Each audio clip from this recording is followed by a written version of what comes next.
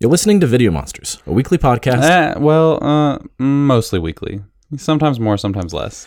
All right, fine. A mostly weekly podcast of Creatures Talking Features with your hosts Nathan Simmons and Eric Harris.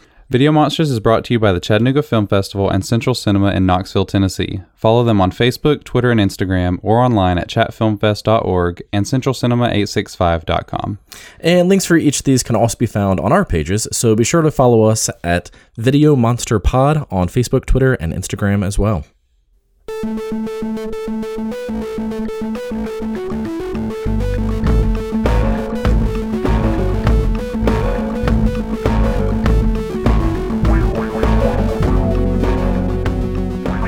Hello and welcome to Video Monsters, where we take movies seriously, just not ourselves. I'm Nathan. I'm Eric.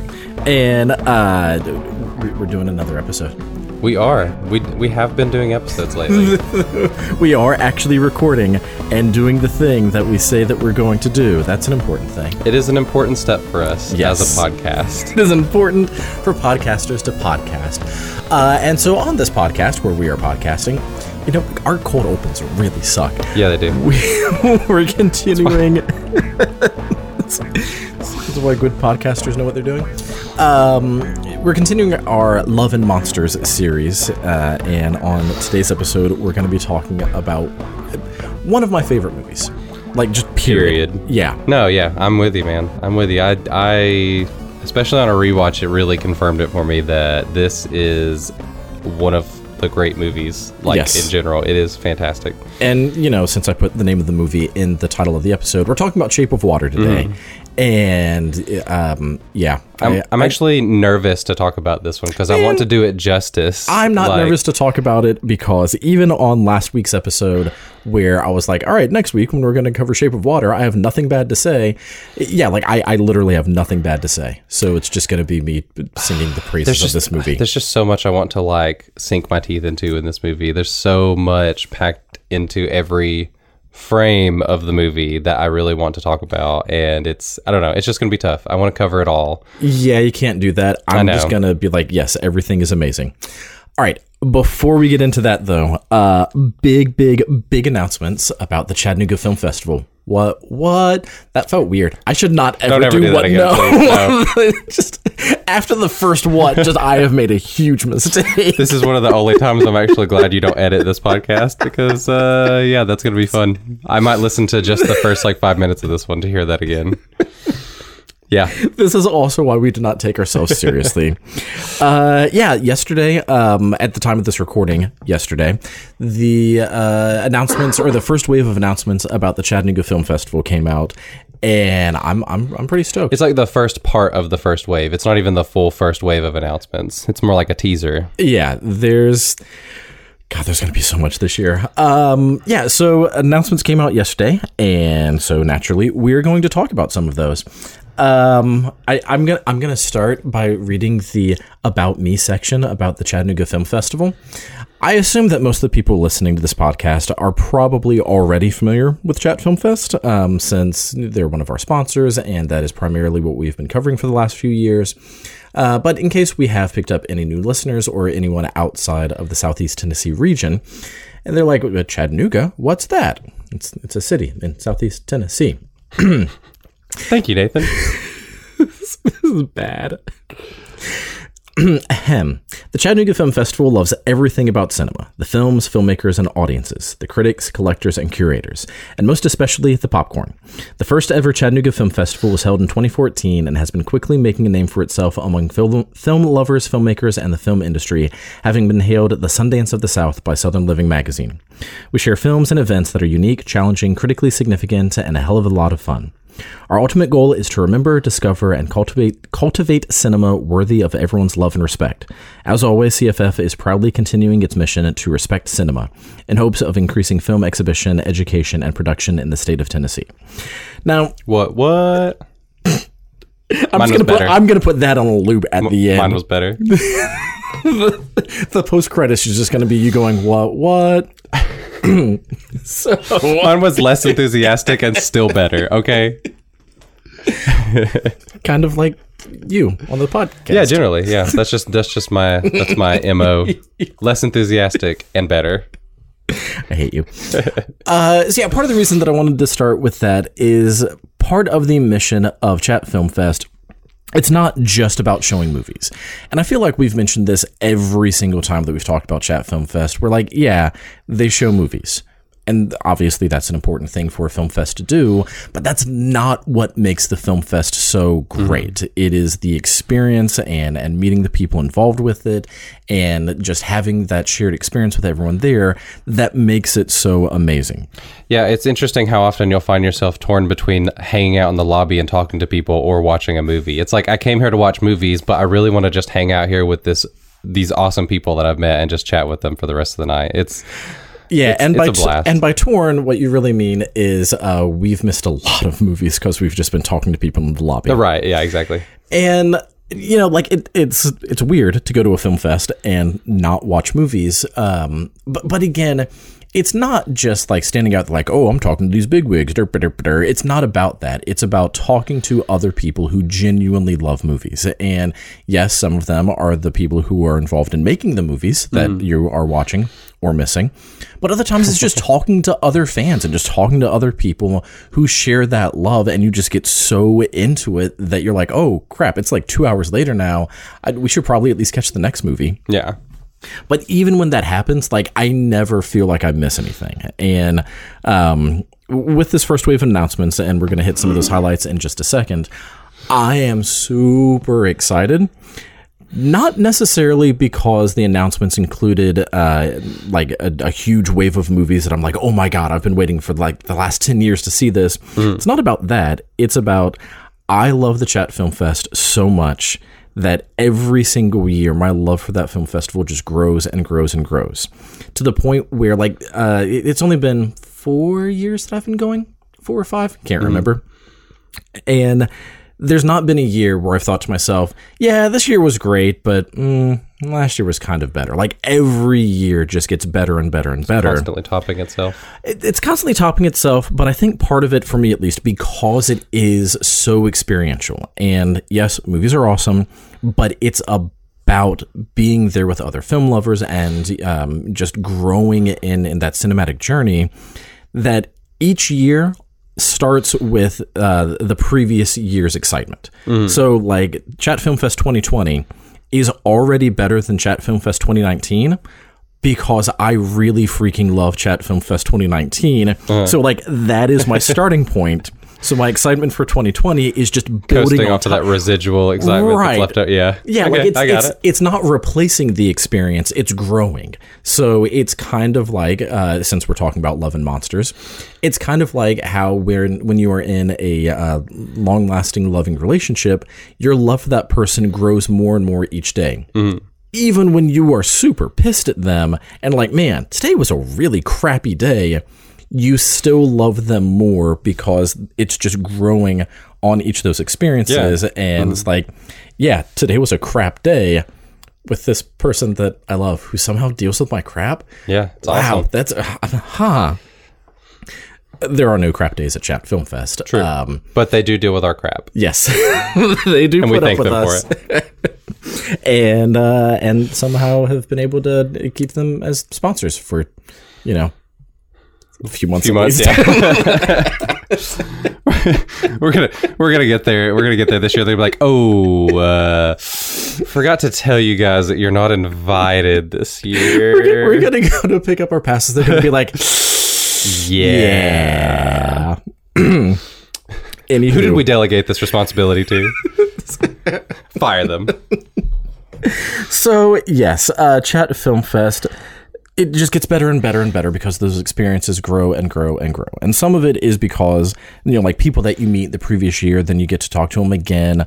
Some of the people that we talked to at Chat Film Fest this last year, we had met at Knoxville during the Knoxville Horror Film Fest. And so there's just this community that even if we only talk to them a couple of times a year, it feels like seeing like your closest friends or like a family reunion. And we've not even touched on any of the movies, and I'm already talking about how excited I am, again, just because of that experience, which is coming up in like a month and a half, April 16 through 19. in Chattanooga, Tennessee. Can't wait. At Songbirds. Songbirds. Because they have a new venue this year. They do. Rather than being up at the Chattanooga Theater Center, I need to think about my words before I open my mouth.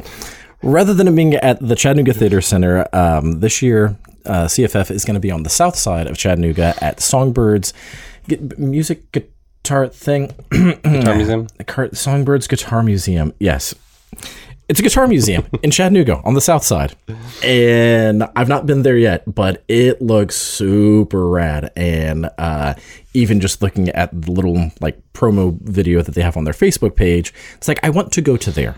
Yeah, it looks really fun. Like, it looks like a really fantastic setup. And it's also a lot closer to kind of like the heart of Chattanooga, I guess, where like there's a lot more going on in the area, I think, which is really, really cool. Yeah, it is like right next door to the Chattanooga Choo Choo. Mm-hmm. So, you know, whether or not that's a thing that's actually worth going to, like, it is so iconic about Chattanooga that most people, if they've never been here, like, oh, I'm from Chattanooga. Oh, you got that train thing, right?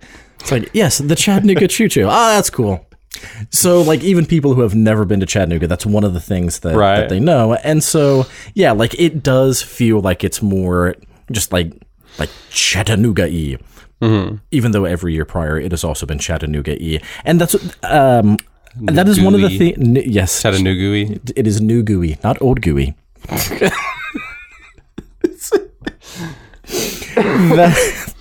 That's one of the things that I'm actually the most excited about with it being on the south side, is with the venue changing, not every single year. It's not like it's just a constant rotating, just like, where are they going to be this year? But with it having been in movie theaters and at the Chattanooga Theater Center and now at Songbirds, I feel like it's just spreading the love of Chat Film Fest around Chattanooga and kind of giving people a newer experience. Even if they've been here every single year, this is something that's going to help change it up a little bit, give it some more visibility and give it kind of a fresh spin on things. So I am super excited about the change of venue. Not that I didn't like the ones before, because, man, Chattanooga Theater Center was right next to Sushinabi and right next to Taco Nuga and right next to the hot dog place, the Chattanooga Dogs. I forget what it's called. That's so funny, because I was just thinking, like, the name is really, like, unique. Like, I feel like I should know this. I can't remember. Yeah, they have hot dogs, and they're delicious. So as much as I love the North Shore, also super excited about it being on the south side. All right. We should probably, like, mention some of the actual movies before we talk about the movie for this episode. Yeah, let's do it. What's the opening night movie, Nathan? The opening night movie is going to be Synchronic. Is it Synchronic? That is Synchronic, the opening. Yeah. I was just looking at the list that they had said. I wasn't actually looking at the order of them. The opening night movie is Synchronic. That ties very nicely into our last episode. It's almost like we planned on doing a Benson and Moorhead. It's really weird, huh? Thing. Yeah. But yeah, Synchronic by Justin Benson and Aaron Moorhead is the opening night film, and I am stoked to see this movie. As soon as I found out that Benson and Moorhead were doing another movie, like, I knew it was going to be at Chat Film Fest because all of their previous films had been, and so, like, it just made sense. Even though I didn't know, it was just like, I mean, come on, how is it not going to be there? Yeah. And so, in preparation for CFF, was like, it's got to play. I mean, it's just got to. So getting the announcement, it's like, well, yes, of course it's going to play there. I am so excited for this movie. In part because we just talked about Spring, and in talking about Spring, we went back and rewatched The Endless and Resolution. So, like, seeing their entire filmography in such a short period of time, it's like, I need more Benson and Moorhead films. And the storyline of this one, which I think some of this, I'm pretty sure that this has been announced. I know I've heard it from other people, so it's not like this. Yeah, I mean, it's played at like Toronto and a few other places. So the synopsis is kind of out there. Yeah. Some of the synopsis, I don't know if, like, the biggest thing about the synopsis or the biggest plot point is out there or not. But they talked about it on Shockwaves, so I am assuming that it's not, like, proprietary information. It's about two cops or two EMS workers. They're EMS workers. Okay. Two EMS workers in New Orleans, and they keep getting dispatched to these people or just to missing people. They keep getting dispatched because of a street drug called Synchronic that transports people to different points in time. Like, I love that. I love that so much, and especially with what we've just watched with the Endless and Resolution. I cannot wait to see how they handle not just someone being within a time, but someone being out of a time. Out of time, and it sounds fascinating. Like there's actually, it reminds me, this new series of Watchmen has a similar sort of subplot about this drug where it allows you to experience your memories over and over again. Like you can bottle or you can put your memories into pill form and take the pill and experience them. And there's a really fantastic episode. I'm not going to give anything away about it because it's just incredible. But there's an episode that is about that. And it is fascinating the ways that they play around with that and experiencing memory and being in a different time period. And I feel like Synchronic's going to touch on some pretty similar stuff. And I just love these kind of high concept sci-fi things where you can really go in and explore all kinds of different themes. And it's got, like, compared to their other movies, it's got a pretty big cast. It's got Anthony Mackie and Jamie Dornan in it. So it's, man, I'm really looking forward to this movie. I, really quickly, with the Watchmen thing that you were just talking about, I want to know if someone creates a memory of taking a drug of their memories, like, do they start getting into a memory loop? So like a memory loop or even like a memory within a memory? Yeah, like very Inception-y. Yeah. I don't know. That's I don't know. I've not seen a trailer for Synchronic. I've seen a couple of the interviews that have been done after some of the film fests. So I don't know too much about like the specifics of the movie, but based off of their other films, I don't expect it to be like Connecticut Yankee and King Arthur's Court or like Army of Darkness, where like it's too gimmicky or like too much of a clash of cultures. I have a feeling that it's going to feel very, very genuine, and it's not even necessarily going to be about like the time period that people go to, but more about just experiencing being out of time and the effects that it has on you and the consequences that it has. And I cannot explain how excited I am about Synchronic. Oh, absolutely. And I love the fact that that's the first one that they're showing. And it would be super awesome if they play it like 5 more times throughout the film fest. But like you have to have other movies. I was going to say take a drug before watching it, so that saying. Like you're going back and forth through time. Yeah. Yeah. But we are not condoning drug use on this podcast. Next up, we're not condoning it. We're not condemning it if that's what you're into, but we're not condoning it. Next up is going to be a remake from Fangoria, Castle Freak. Yeah, I've never seen the original Stuart Gordon film. Neither have I. That is still one of my blind spots. I think we're going to have to do an episode on it now. We really are. Absolutely. Yeah. It's a good thing that it's on Shudder and in my bag right now. And in your bag. Just carry it around with me everywhere I go. When I got just in case. When I saw the announcements, I was like, all right, got to dig that one out. So yeah, now I'm carrying around Castle Freak until I have a chance to watch it. The original Castle Freak was directed by Stuart Gordon, starring Jeffrey Combs and Barbara Crampton. And it looks like so much fun. And I can't wait for us to actually cover it. The remake, Barbara Crampton, I want to say, is one of the producers. She's a producer, yeah. So she's going to be involved in it. And with the other things that Barbara Crampton has been involved with, she definitely gives respect to the genre and to film. And so I don't feel like this is going to be a cash grab, especially because the original Castle Freak was a full moon feature that I didn't even know about until just a couple of years ago. And maybe that's my own lack of horror knowledge, but it's not like it's, like a major film that you shame people for not having seen. It's just like, I saw that. That's cool.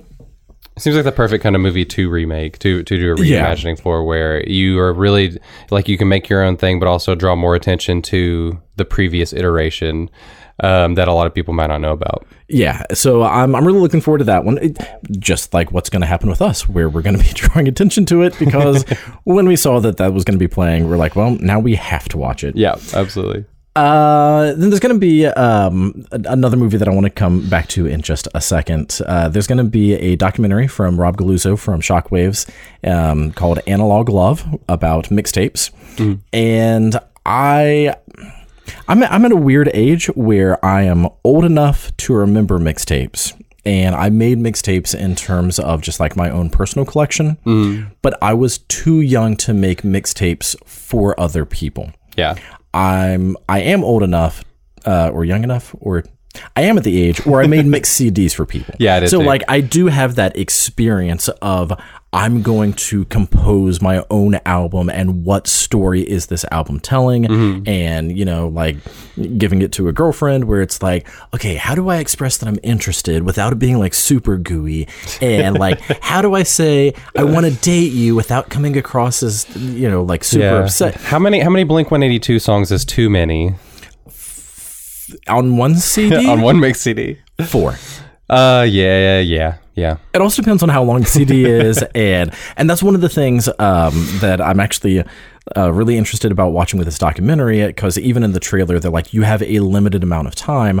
I didn't actually think about that, but on a CD, you know, like you could do compressed files, or you can sort of modify the actual file size, you know, for different qualities.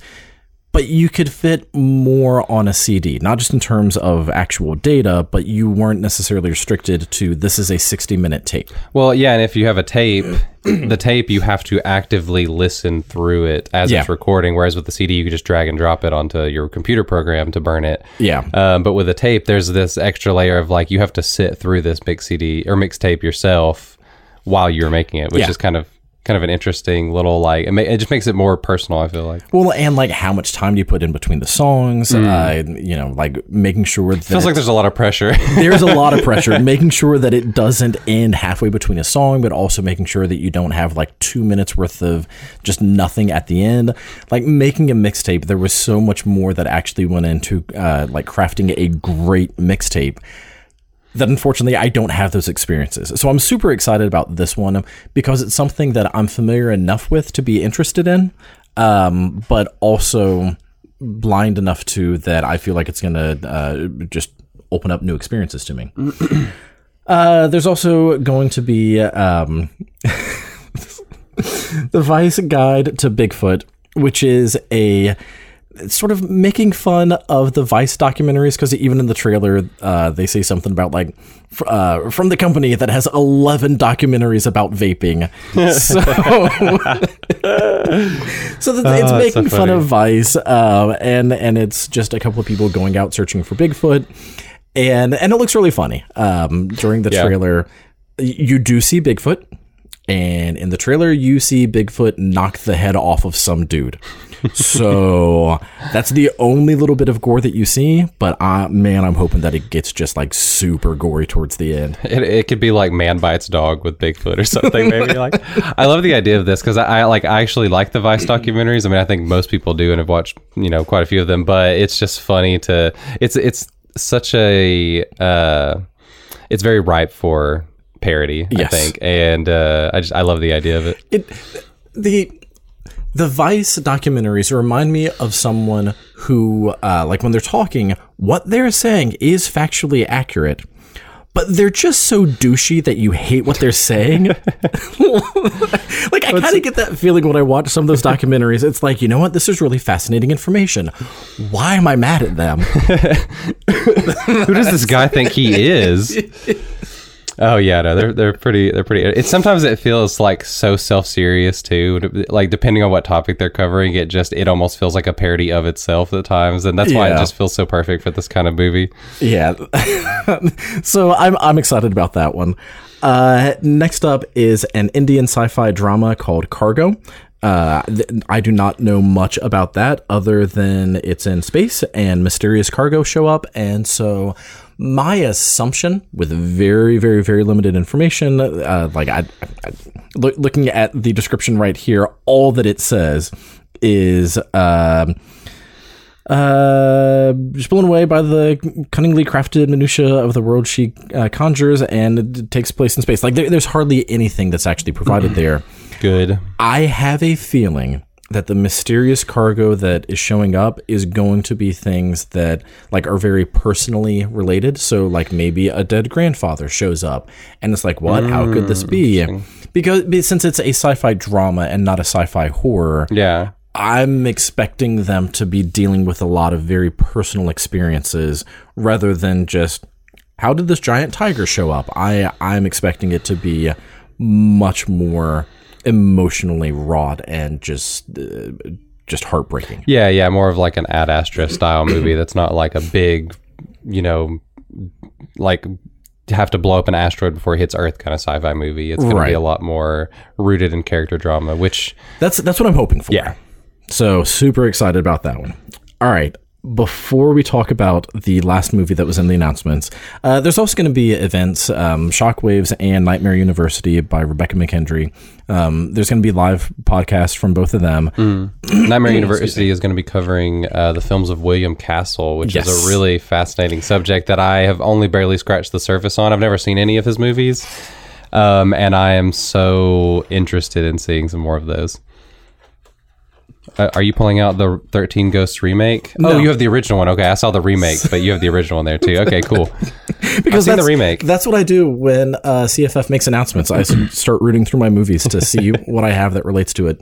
So Rebecca McKendry is doing a William Castle episode because there are going to be a lot of William Castle-y infused experiences. God, that is during so this awesome. year. I'm so excited about this. I've heard about so people curious. I've heard about people going to like screenings of The Tingler and like how they'll try to recreate the gimmicks and stuff that Castle has done, and that just sounds like an absolute blast. And they have like the skeletons hanging from the ceiling and they have the buzzers under seats and stuff. So I'm curious to see what kind of, if there are any similar hijinks going to be happening at the film festival. I cannot wait to see what happens. One of the other events, where was it? I lost it. Oh, The Session, which is Christian James Hand, a DJ in LA, has been doing like track by track breakdowns of like just iconic albums and songs. And so he's going to be there, and that's pairing with Analog Love. So that's one of the things that I love so much about CFF. And we need to wrap this up so we can actually talk about the movie we said we were going to talk about. I love the fact that the events that are planned tie into the movies rather than it just being, oh, here's a movie and then here's this other thing that you can also do. No, it's like you can watch Analog Love about music and then you can go watch The Session and get like some super detailed information about music. Oh man, we skipped over. Sorry, I just interrupted you. We skipped over. Did you skip over on purpose? No, I am coming back to Rob Grant's movie. No. There is an activity that goes along with the Vice Guide to Bigfoot. So there's also going to be an activity with the Vice Guide to Bigfoot, the Sasquatch, where there's going to be a Bigfoot hunt in Chattanooga. Yeah. I don't know how it's going to work, but I am fascinated. I'm assuming it's going to be some kind of scavenger hunt, finding clues and trying to find... I don't know. I have no idea, but Chris, if you're listening and you're still trying to work out the details of like, crap, what am I supposed to do? I think that you should get the various bars in Chattanooga to have Bigfoot themed drinks. And like people have to go to those bars. Crawl. Yes. For Bigfoot drinks. Yes. So that like by the end of the night, if you found all of the clues, then you are Bigfoot. You are going to be lumbering around. You are big drunk is what you are at that exactly. point. I feel like that would be a lot of fun, but also maybe a little irresponsible. But maybe a lot irresponsible. But I mean, you got to have some anarchic fun every once in a while. I am just super curious as to how this is going to happen because I have not heard of any sightings of Bigfoot in Chattanooga, but maybe I'm wrong. Maybe there has been Bigfoot. Maybe he plays for CFC with his big feet and soccer. CFC. Chattanooga Football Club. Oh, gotcha. Yeah, I've never been there before. It's football. The Bigfoot. What? He would be a good soccer player with his big feet. Oh, okay, yeah. But he wouldn't be very fast. You don't know that? He's got long legs. We should stop talking about this and move on. All right. So, speaking of experiences, God, the closing night film. Like the thing that is closing the entire weekend. Pretty sure it's the last thing of the entire weekend. It's closing night film. 65 Days of Static, directed by Rob Grant. Rob Grant directed Harpoon, which screened last year at Chat Film Fest, and it was one of our highlights. Oh man, one of the best movies that I watched last year in general, not just at the film festival. It's so good. God, it was amazing. We covered it during our Two Guys, a Girl in a Bad Situation episode. I don't remember if it was part 1 or part 2. I think it was part 2. But that part 2. movie is so good and funny and gory and just, God, I love it so much. I don't know anything about 65 Days of Static. Nothing that I've read so far tells me anything about what the movie is about. However, I do know that this is literally going to be a once-in-a-lifetime experience. I was thinking about that this morning. Like, every movie that you see for the first time is a once-in-a-lifetime experience because you can never watch it again for the first time. Right. Or you can never watch it for the first time again, I should say. But you can still go back and watch it. Your experience might change, so it's not going to be like the exact same experience. But, you know, like Shape of Water, which we'll get to, I promise, in like 2 minutes. I've seen it before, and so I saw it again, and even though I forgot some things, it wasn't the exact same, but I was still watching the same movie. For sure. 65 Days of Static is a movie that Rob Grant created that after it screens at Chattanooga Film Festival is going to be destroyed. Yes. This is a literal once-in-a-lifetime opportunity. Not like going on the festival circuit and being destroyed at the end of that. This is, if you are not in Chattanooga, April 16 through 19, and you do not see this movie, you will never see this movie again. It's a pretty fascinating kind of, I guess you call it a bit of performance art in a way, that like it's kind of commenting on how disposable media is and how so many people, you know, you can just hop on Netflix and throw some Netflix show on in the background and not really pay attention to it. And it's like, it's so much of the content that's out there has just become noise. Yeah. And this is like, I just find this so fascinating that he is literally creating something that is literally disposable. Yeah. I keep going back and forth on this. And once we see it, because there is no chance that we're missing this. Like, even if I have the flu, I will quarantine myself, like, in the back corner with, like, you know, duct tape over my mouth and whatever. I am not missing this movie. Excuse me. Both of us, apparently, are still struggling with getting over our own colds. There's no way that I'm missing this movie, and we're definitely going to talk about this more because I still need more time to process this. But even in the short time that it's been since I first found out about the fact that there's going to be a movie that is going to be destroyed, till us talking about it now, I've gone through so many different thoughts and emotions. Like, my initial reaction was like, what? No, how could you destroy a movie? Like you, how is this respecting cinema? It's film. How? No, it needs to be shared with the world. Respecting the artist's intentions, Nathan. It was made to be destroyed. So that was my initial reaction, is just, what? How could you? This is blasphemy. Instantly, I can't wait till he like is about to destroy it and you run up and like in slow motion tackle him and stop him from destroying the movie. Well, here's the thing, is immediately after that, my emotion was, man, that is punk as fuck. And so, like, that was the instant reaction, just like, how could he? Okay, that's pretty awesome. And then like, God, I have had so many thoughts. Like, part of me thinks that it is just amazing because, you know, like, when you think about theater, when you think about, not theater as in, like, a movie theater, but when you think about dramas and, like, actually watching people on stage, you know, up until fairly recently, those weren't necessarily recorded. So, like, those were disposable entertainment where people spend a lot of time practicing and a lot of time rehearsing and learning those lines to put on, like, 5 shows and never to be seen again. And so, like, yeah, there's a lot of work that goes into making a movie, but to me, it was along those same lines of, this is a performance art. It almost kind of harkens back to, like, early days of cinema where you could only see a movie in the cinema and then it left and went somewhere else, and you never, ever had any idea when you would ever see it again, if you could ever see it again. Yeah, because, like, there wasn't such a thing as home video until, like the 80s, probably? I don't know. I don't know my movie history. I don't know when it happened. Maybe we'll touch on that during our Decades episode, when home cinema actually became a thing.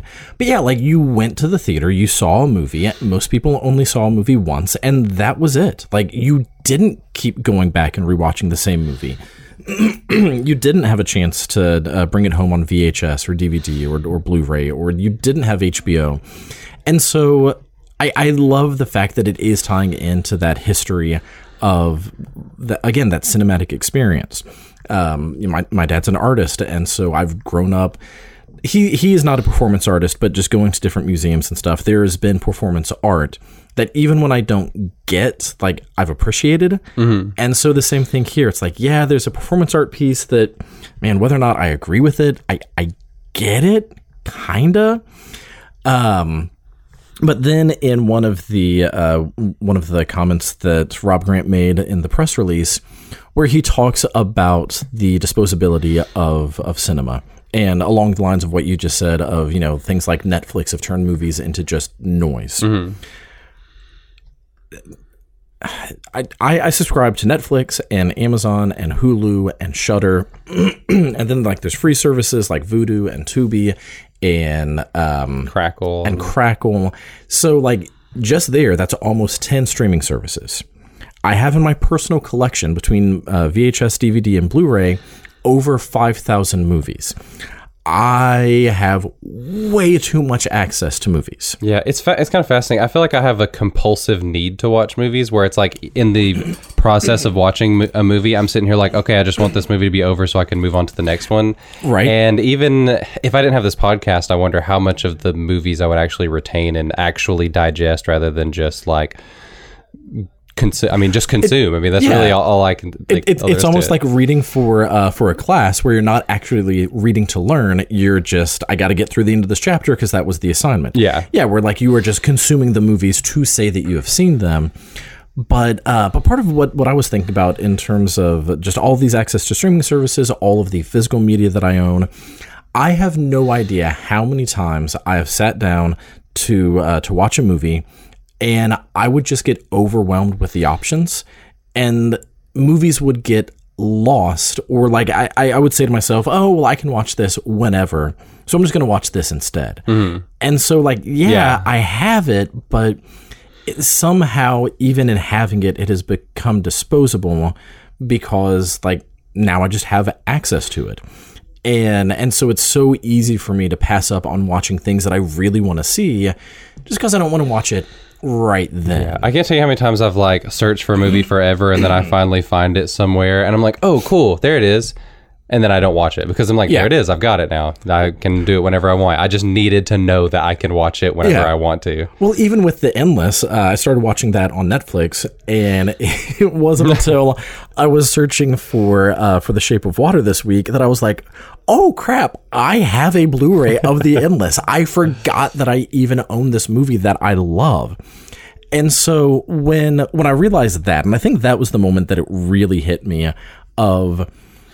yes, there is still part of my heart that breaks that there is a movie that is going to burn or destroy. I don't know the specifics of how it's going to be destroyed, but movie that is going to destroy. They said that whoever asked the best, there's going to be a Q&A afterward, and whoever asked the best question gets to determine how the film is going to be destroyed.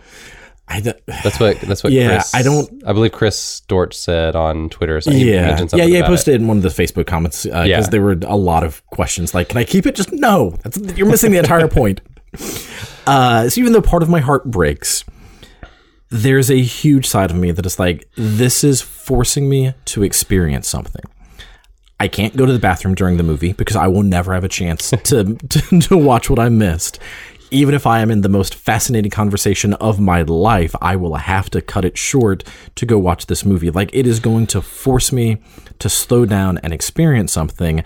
And it reminded me of just another meme on Facebook because, of course, where it was like, I don't know, like some marathon or something, but there was a picture of just a crowd of people, and all of them had their phones in front of their face, except for this one little old woman who was actually watching what was happening. Mm-hmm. And she was the only one who was smiling. Because everyone else was, like trying to make sure that they had the shot, trying to make sure that someone wasn't in the way, trying to, like, they were watching it through their phone.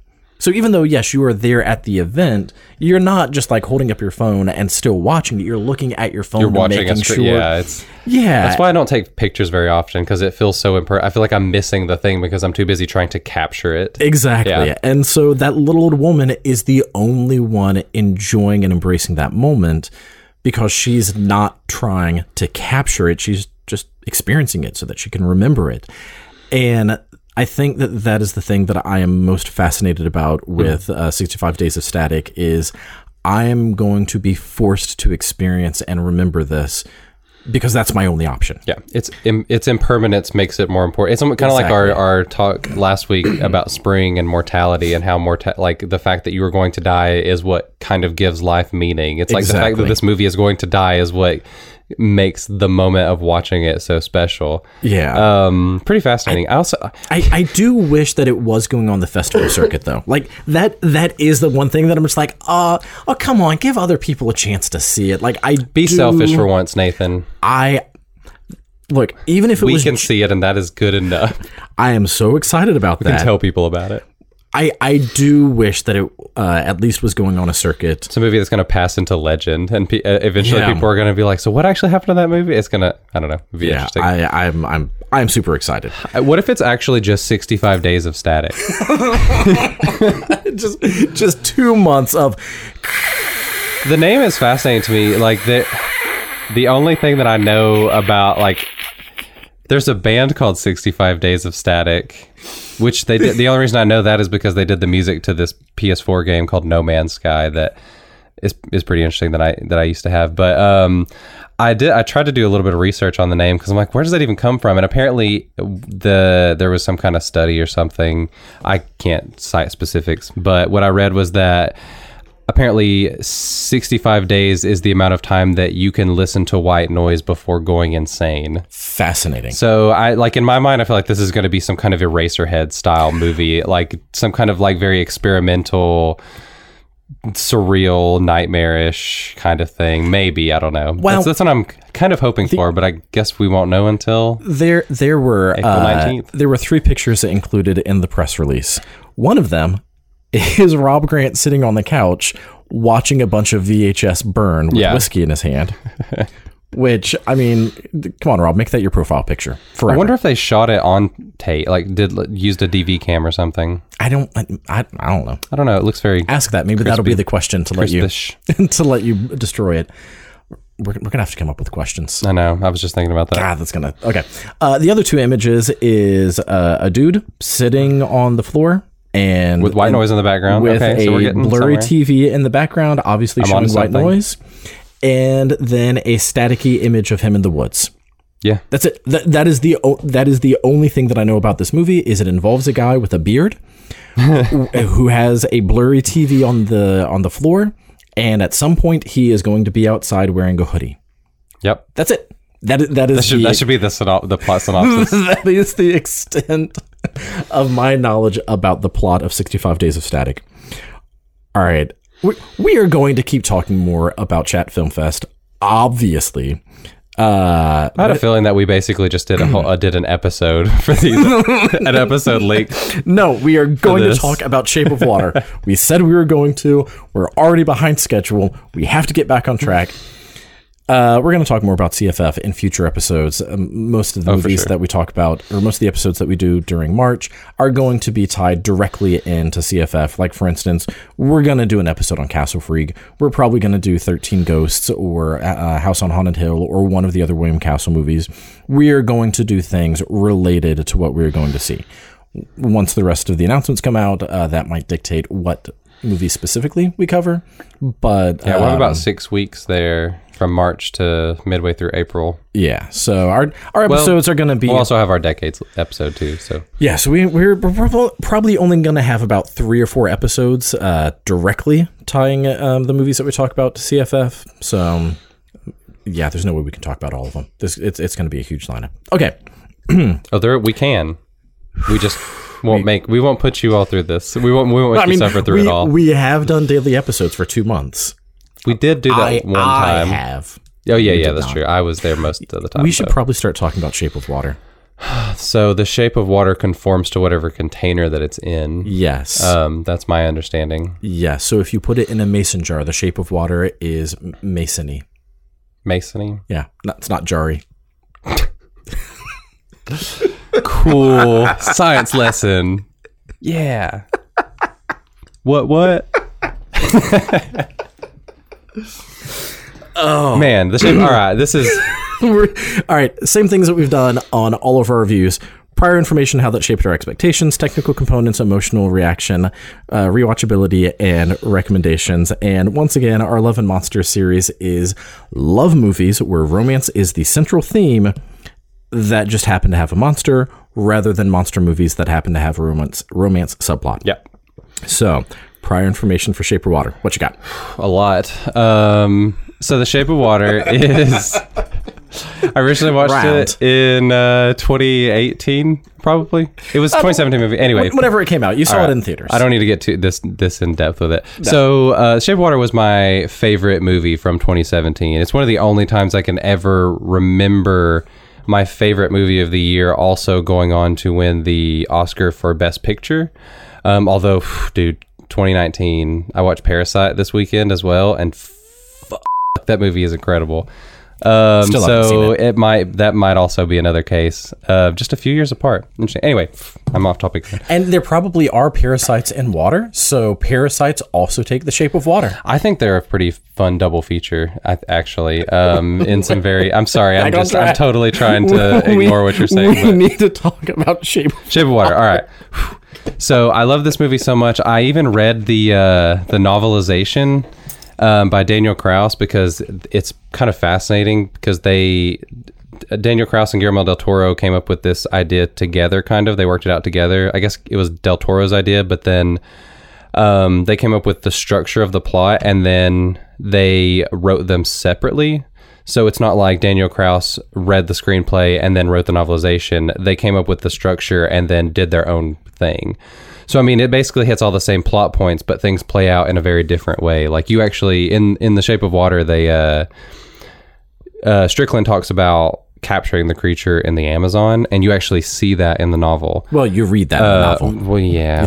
You listen, if you're like me, listen to audiobooks. Unless you see it in your mind's eye. I mean, yeah, you see it in your mind's eye, exactly. So anyway, this is just kind of a plug to go read the novel, because the novel is fantastic. It is so good. Especially for like a movie novelization. I feel like most of the time they're not that great, but you obviously did not read the like children's book novelization of any of the Star Wars movies. Well, no, I was going to say Jurassic Park in the 90s. That's mostly just pictures from the movie. Do they already have a novel for Jurassic Park though? Why would they need it? I mean, I guess it's the children's novel. Anyway, god damn it. But yeah, the novel's fantastic. And so this was my second time watching The Shape of Water. Nathan, you're really trying to derail this. I told you I wanted to make this perfect and touch on everything. God damn it. All right, hold on. If I had $1 for every time I'd said let me compose myself here. While you're composing yourself, I'll go through my prior information. Well, hold on. I got this. All right. Sure. So this is only the second time I've seen the movie. Are you going to touch everything now? I got it. I'm touching it right now. So I have to set the scene here really quick for my rewatch, because I feel like I rewatched this movie under perfect conditions. Okay. Were you touching everything when you watched it? I don't even know how to yes and to that, Nathan. Improv comedy is not my thing. So, you say, yes, just like Eliza. Oh yeah, that would have been a good way to go. You were setting the stage with your touching, boiling eggs and okay. I definitely didn't do that, but so it started storming the other night, and I was like, "This is it. It is time to watch The Shape of Water. This is the sign from the universe." And I was sick. I actually stayed home for work the next day, so I got up under the covers. I was running a fever, laid up on the couch in the dark with a storm going on in the background, and watched The Shape of Water. And it was there's something about being sick and watching a movie that is such a wonderful experience for some reason. I don't know what it is, even though being sick sucks. NyQuil. I guess that's part of it, yeah. Maybe. But it just reminds me of being a kid and getting to stay home and like getting to do whatever, or not doing whatever I want, but just watching movies, like marathoning the Back to the Future trilogy and stuff. Like it's just kind of magical. You had a much better recent sick experience than I did, because you were homesick alone and could actually watch movies. Yeah, I got lucky. I was the only one sick in my family. But yeah, it was just such a great experience. While my son was sick, and so I watched a ton of Mr. Rogers. Love Mr. Rogers, but I was like, man, I need to watch movies for the podcast. Rah, rah. Sure, dude, we're watching Rogers again. Same episode again? Cool. 20 times in a row? All right, it's a good thing I like Mr. Rogers. Yep, let's do this. So yes, you had a much better staying at home sick experience than I did recently. It was beautiful. It was a transcendent moment. In regards to movies, I got to spend time with my son. So, Yeah. you know. That's good. What? We need to just do it with different inflections every time. What? What? All right. Before we derail this any further, Nathan, what was your prior information and expectations? I didn't you didn't even tell your... No, my expectations was I was super scared that I was not going to enjoy this movie as much the second time as the first one. I was afraid that because the first viewing was so magical and I loved it so much that I was really afraid that on a rewatch the cracks would show. Sure. And they did not. In fact, I feel like the second watch of this movie felt like an almost totally different experience and a much richer experience. Like this is one of those movies that upon a rewatch, I think you get so much more out of it. Oh yeah, absolutely. So my prior information is The Creature from the Black Lagoon is one of my favorite movies.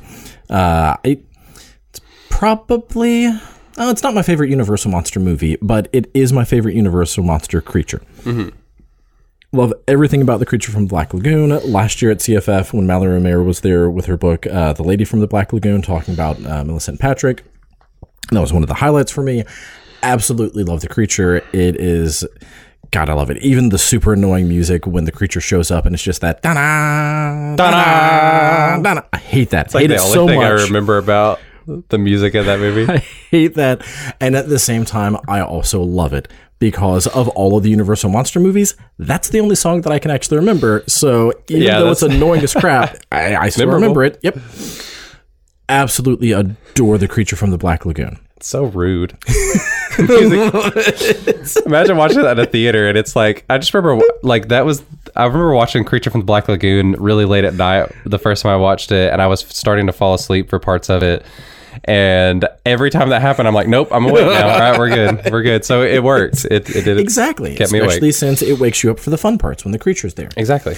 Absolutely love that movie. And the reason that is my prior information is because The Shape of Water is absolutely a sequel to The Creature from the Black Lagoon. Oh, it totally is. Even like when you get the backstory with Strickland capturing the monster, it's still very similar to Creature, although it's kind of like, it's like Creature from the Black Lagoon filtered through Apocalypse Now. It's pretty awesome, but sure. But yeah, it's very similar. So yeah, like even down to the fact that the natives worshipped it like a god, and they even reference is it mud puppies, the little like fish amphibian things that can breathe both the air and water. It sounds it's something like that. Yeah, whatever it is that they reference in Shape of Water, it's the same thing that they talk about at the very beginning of Creature from the Black Lagoon.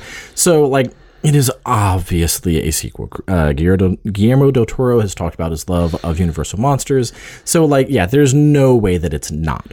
Yeah, he was in talks to even do a remake of Creature from the Black Lagoon. I mean, that's what he did. And basically. I mean, yeah, he really did. He kind of... One of the things that I love about the fact that it's not actually a direct sequel, though, is that, first off, you don't have to have seen Creature to appreciate Shape of Water, but also it's not trying to do a crappy remake. It is just... It is a different movie, and I love that, but again, obviously a sequel. And you also get to do a whole new creature design, and man, the creature design in this movie is phenomenal. Everything about this movie is phenomenal. Yeah, so my prior information, I had seen it once before. My wife and I went and saw it in the theaters, like right at the tail end of when it was there. We almost missed it in theaters, and I'm so glad that we didn't, because I absolutely adore this movie. Like when I saw it, I'm just so captivated by this movie, and it draws me in so much, and I love everything about it. Spoilers, I love this movie. And so my expectation this watch was, I knew that I love this movie, and I knew that it was one of my favorite movies, but because I hadn't seen it since it was in theaters, I had forgotten how much I love this movie. Mm-hmm. Like there are other movies that, like The Thing or Evil Dead, that I don't forget how much I love them, in part because I've seen them so much. Yeah. And in a few years, once I've rewatched Shape of Water a lot more, then I probably won't forget exactly how much or exactly why I love it. But like I had forgotten just all of the just tiny details and all of the crafting that goes into it and all of the color design. And it is for me a perfect movie. And I forgot how absolutely amazing it is. Yeah, it's interesting. I've always Pan's Labyrinth is one of my all-time favorites. Like it's great. I adore that movie. It's one of the movies that made me appreciate international films a lot more. And I think it's incredible. It's one of the movies that made me a cinephile. And after watching The Shape of Water, I'm like, man, that's a masterpiece, and it's only his second best film. Because and to be fair, I haven't seen like Devil's Backbone, or Kronos. I think I've seen all the other ones, but anyway. But after rewatching The Shape of Water, I was like, I think I might actually like Shape of Water more than Pan's Labyrinth, which I feel like a lot of people would say is kind of blasphemous. But man, The Shape of Water is I am not one of those people. The Shape of Water is just such a hopeful, beautiful movie, and Pan's Labyrinth is a lot grimmer. And so I think that's part of it. To me, that's not even necessarily like what makes it so great. It's just, I don't know, maybe it is the theme. Maybe I think that it just speaks to me more because I'm trying to be a much more optimistic, less cynical person than I have been in the past. So maybe that's part of it. But I don't know. Maybe I need to just rewatch Pan's Labyrinth again, which I should do anyway, just in general, because it's phenomenal. But man, Shape of Water, I was just really, as much as I love the movie, like you said, like it took me by surprise just how much I love it, even on a rewatch. Yeah, I started it not on my bigger TV, just because of like having to watch it during times when my son's asleep. Blah blah blah blah blah. It's really difficult to watch movies with kids. Dude, you are preaching to the choir. So last night after my son was asleep, I was like, crap, I have to finish this movie because I'm talking about it tomorrow. So I have to make sure to actually finish it. And so I went to the den, put it on the 4K TV, and it was at night. And so like all the lights were off. I don't live in the country at all. Like it's right in the middle of the city, but there's enough trees surrounding that specific part of the house to where there's not much ambient light. Mm-hmm. So it was almost pitch black watching this movie. And like I felt like I was in the movie with them. And I almost wept with how beautiful it was. And I was just like, it's not even a sad part of the movie. And I just want to sit with it. That's one thing that's kind of funny. The first time I watched it, I want to go buy it dinner. The first time I watched it, as much as I loved it, I never really felt like I was on the verge of tears or anything like that. But I was just like, I was still emotionally invested in it, but it never made me feel like I was going to cry. Watching it this time, there were like 4 parts of this movie where I'm like holding back tears, like just how... God, yeah. It's so good. We should probably get into the technical and emotional. Let's talk about why this movie moves us to tears. So this has happened on several other reviews that we've done, but the technical and emotional, I feel like we are just going to go back and forth between them because, for me at least, and I assume for you as well, so much... They just tie in together so much. Like, I absolutely love this movie on a very deep emotional level, but part of what draws me in so much is the technical proficiency. And then when I recognize, like, oh, yeah, that's great use of color, and I'm acknowledging here are the technical components that they have mastered, like, and that is why it brings me in so much. And so there's just such a back and forth that for me, it's almost impossible to separate it on this movie. In my mind, movies, it's easier, but man, with this one... In my mind, the technical is to talk about that kind of stuff, and the emotional is more to dive into the themes a little bit more. That's kind of that's the way that I was approaching this movie in my notes. For me, even with that's kind of how you have to, I don't know. Well, and for me, even with that, because yeah, like I completely agree that can be it. Here are all of the things that I love about the technical, and then let's dissect my emotions about it. But even for me, the themes come from the plot and the writing and the performance, which are all also still technical components. And the extraordinary production design. Oh my God. This movie absolutely earned its Oscar for production design. Especially watching some of the special features, and there's one thing in particular that I want to note once we actually start talking about the technical. Is it the wave? It is the wave. Yeah, oh my God, I love the wave. Man, we just peaked so hard. What? What? Peaked. We peaked on the microphone. Oh. We peaked so hard. Sure. That is a bit of technical jargon for podcasting. Yep. We peaked our pants. Dude, the wave is so awesome. All right. Yeah. Yeah. So there's going to be a ton of back and forth and overlap. So we are probably not going to like actually distinguish when we go from the technical to emotional. We're just going to touch on all of it and just rant and rave. Not even rant. We're just going to rave and talk about how much we love it and all of the things that are amazing. And then we're going to get to the point of it is insanely rewatchable. Spoilers. All right. So with all that being said, let's get into this. Let's do it. Actually, you know what? Before we really dive into the technical and emotional, such a tease. I really am. So I think that we're gonna have to handle Shape of Water a little bit differently than we've done some of our other reviews. Not only are we gonna be blurring those lines between the technical and emotional, but like literally every single thing about this movie I love, and I could easily see us spending 4 hours talking about like every tiny detail. This is a movie that we should do a commentary on because like it probably took me, this is a 2-hour movie. It's like right at 2 hours. And it probably took me like 3 hours to finish it because I kept pausing it to write down notes about almost every single thing that happened in the movie. Yeah. Like, I wasn't pausing it too much, but yeah. I usually don't do that so either. much. Like I usually don't pause movies to write down notes, but this one I was like, I don't want to miss a second of this movie because was Aerosmith playing in your head every time you don't want paused to it? miss a thing, man. I don't want to miss a thing. Well, it's one of those things where like every single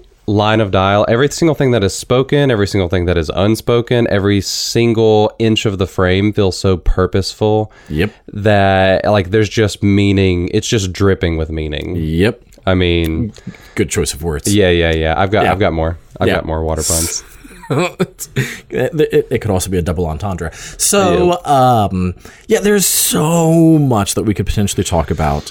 And I want to make sure that we at least touch on like all of the different components of what is technically great and the things that we love about it.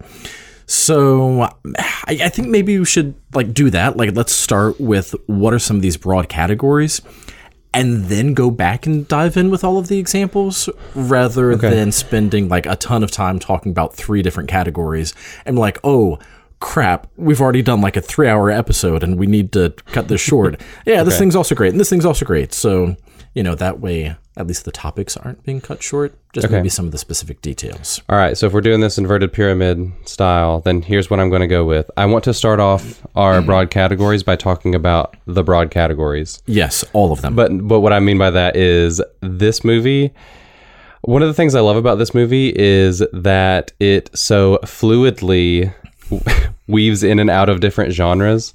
Like, this is the kind of movie that genuinely feels like it is a movie for everyone because it covers so many different types of movies and is such a love letter to cinema in general. You're laughing right now. Nathan is trying so hard to keep it together. I don't know why. I told you I had water puns, dude. I've tried to prepare you for this. We have talked about this a number of times. We absolutely adore junk food cinema here at Video Monsters. And this reminds me of the episode where Cargill had a bunch of puns, and it was kind of breaking Brian's brain a little bit. Oh, yeah. Because usually you're the pun guy. Well, usually you hate my puns. I don't hate them, but well, okay, no, I hate them. Here's the thing, I love puns, just not always your puns. My puns are the best. Okay, so let's break this down to every type of movie this is. It's a romance, for one thing. I think primarily it's a romance. That's why we're covering it. It is a creature feature. Yep. It is a heist movie. It's a drama. It is a social drama. It's a period piece. It is a social commentary. Right. It is at times a satire of kind of like the nuclear family sitcom style perfection that you used to see, you know, when people thought America was great again, but really it was just a facade that, you know, white people put on because whatever. Anyway. Right. It's a satire of the Leave It to Beaver style America that everyone likes to think that the 50s and 60s were when they were anything but, or maybe they were only that way for some white people. Right. Yeah. That was what everyone wanted everyone to see. Like, it's just the outside, not necessarily the inside. It is a Cold War spy thriller which is awesome. That's the most unexpected element of this movie, I think. The most unexpected element, it is a musical. It is a musical. Yeah, no, it is a musical. Not just because there is a musical number, which I love that musical number. We're coming back to details. We are coming back to details. It is a musical because of just how strong the use of music is throughout the entire film. So even though there's only one time where they're singing and dancing, there's more than that. Eliza's dancing quite often throughout the movie. Like the musicals are kind of used as a motif to show them escaping from their But like her dancing, like when she's dancing with the mop there in front of the creature, that's more of just her expressing herself, not so much like a musical where people are singing and dancing and like breaking from what you would expect from reality. Sure. There's only one time where that actually happens. But it still has all of the same feels of a musical. But again, we'll get back to that with our details. It's a workplace comedy. It is a fairy tale. Oh yeah, man! I can't. That was like the first thing I meant to mention was it's a fairy tale because right from out of the gate, like it announces itself as a fairy tale. Which, by the way, this is a Disney movie because Fox is now owned by Disney. So I love to think of Eliza as a Disney princess and the amphibian man as a charming Disney prince. Yeah. Well, they even talk about in one of the special features how Guillermo wanted to do a Beauty and the Beast style movie where he stayed a beast. Yeah, where he stayed exactly. Which, God, so many themes that we're going to come back to. It is a foreign film. Yeah, it is. I mean that's not just because Guillermo del Toro made it, and because it's Canadian. Is it? It was primarily filmed in Canada. I was focusing more Canadian on crew. Tying in with the music. The music to me feels so like it feels so very French. Like it felt like watching Amélie. Yeah, it's like a Jeunet film. Yeah, it's very similar. In fact, what is it? What is his first? Anyway, Jeunet, who directed Amélie, accused why did I say Tarantino? I'm all over the place. Del Toro of plagiarizing his films, which is... I wouldn't go that They're similar, far. But also I think that they are drawing from similar inspiration. Yeah. Like, that was kind of Del Toro's. He's like, you're not the first person to make a whimsical drama, a whimsical movie like this. Yeah. It's kind of his defense. But yeah, I mean, it does have a very French, that kind of whimsical sensibility to it. Yeah. Where it's very deftly mixing, like... sweet, sincere things with some kind of horrible, awful things. Well, and also, like, Eliza is very quirky without falling into that manic pixie dream girl trap, which I love. Are there other kinds of movies that it is? It's an action movie at times. It is. I think my favorite thing is that it is a modern Universal monster movie. Yes. That is really that's kind of how you encapsulate all of those things. It is a modern Universal monster movie. It is all of the things. So there are probably other forms of movie that it could be. Yeah, but absolutely. I mean, even just that, there was 15 that we mentioned, and and they even live above a theater, which I think is just. I love it. Oh my God, I love it so much. It is such a even the fact like their apartments are clearly like crumbling and not great places to live, but just like the way that the light shines up through the floorboards from the cinema and all that stuff, like it is just so magical. Yeah.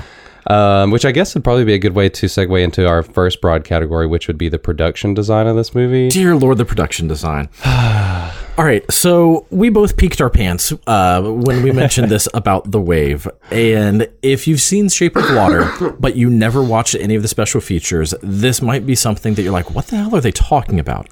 But if you've watched the special features, then you know what we're about to say.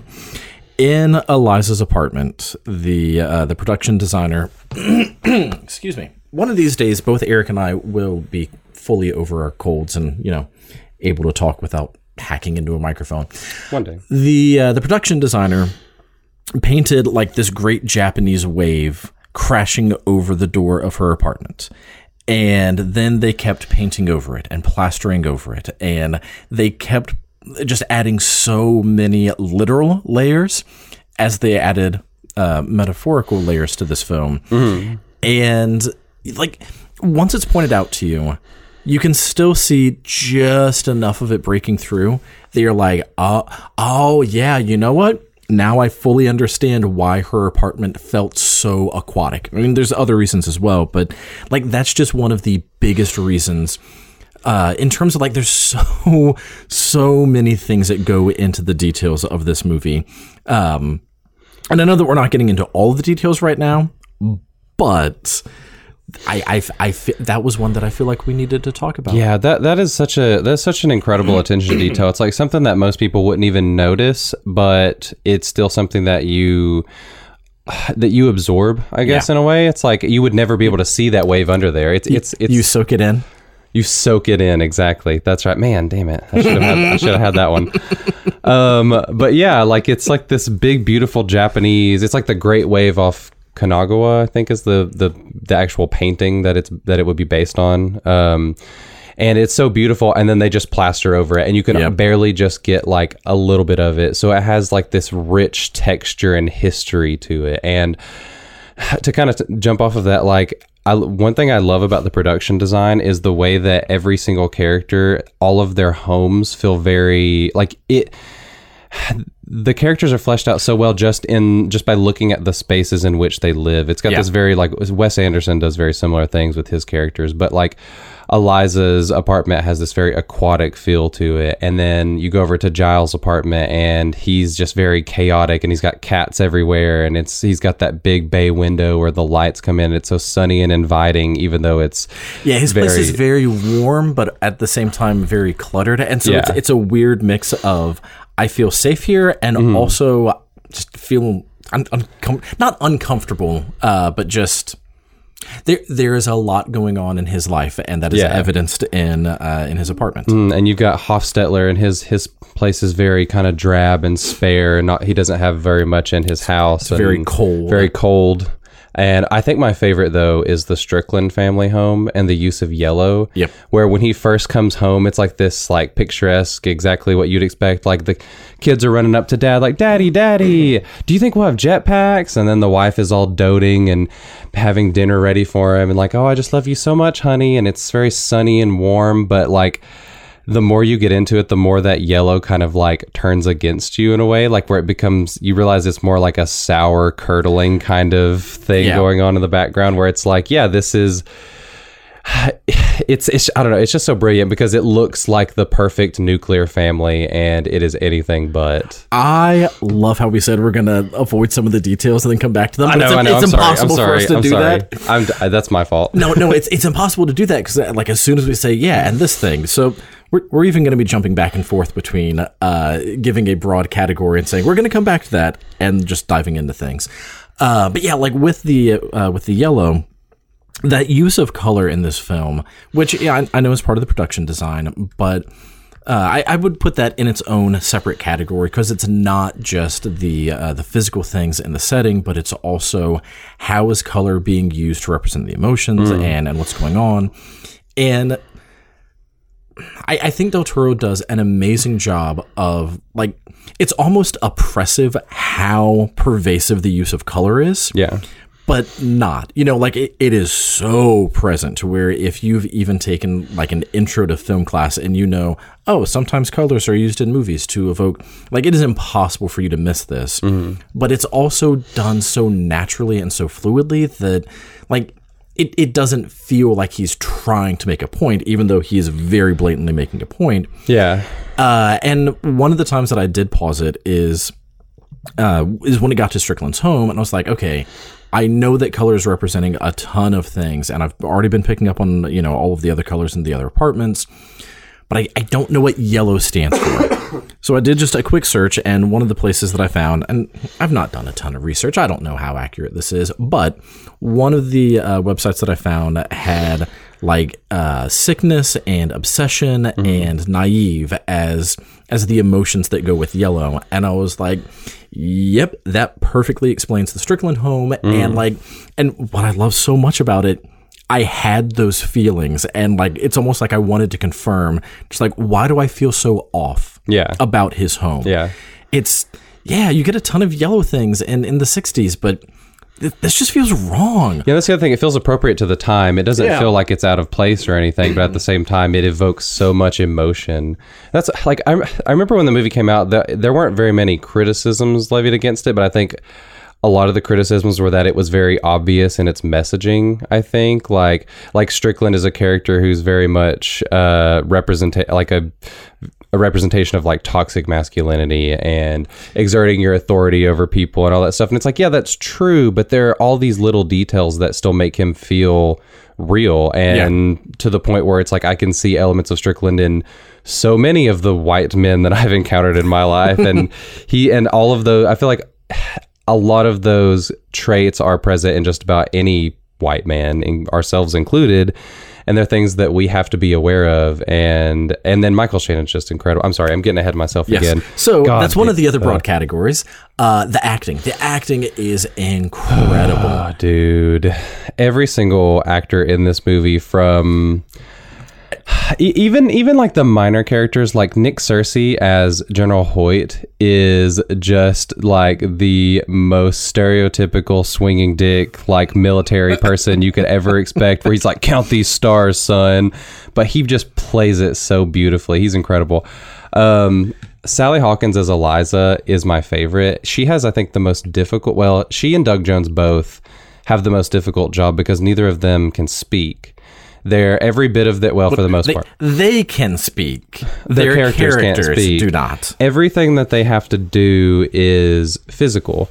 And, you know, Sally Hawkins is very much pulling from like the Charlie Chaplin, Buster Keaton style of like physical performance where she's dancing and using sign language. And my God. And we're going to come back to an example of her physical acting. Again, such a minor instance, but it tells you so much, and there's just a ton conveyed in it, but we're going to come back to it. Just think about some of these things we might forget, which is, I think, part of why we keep diving into the details.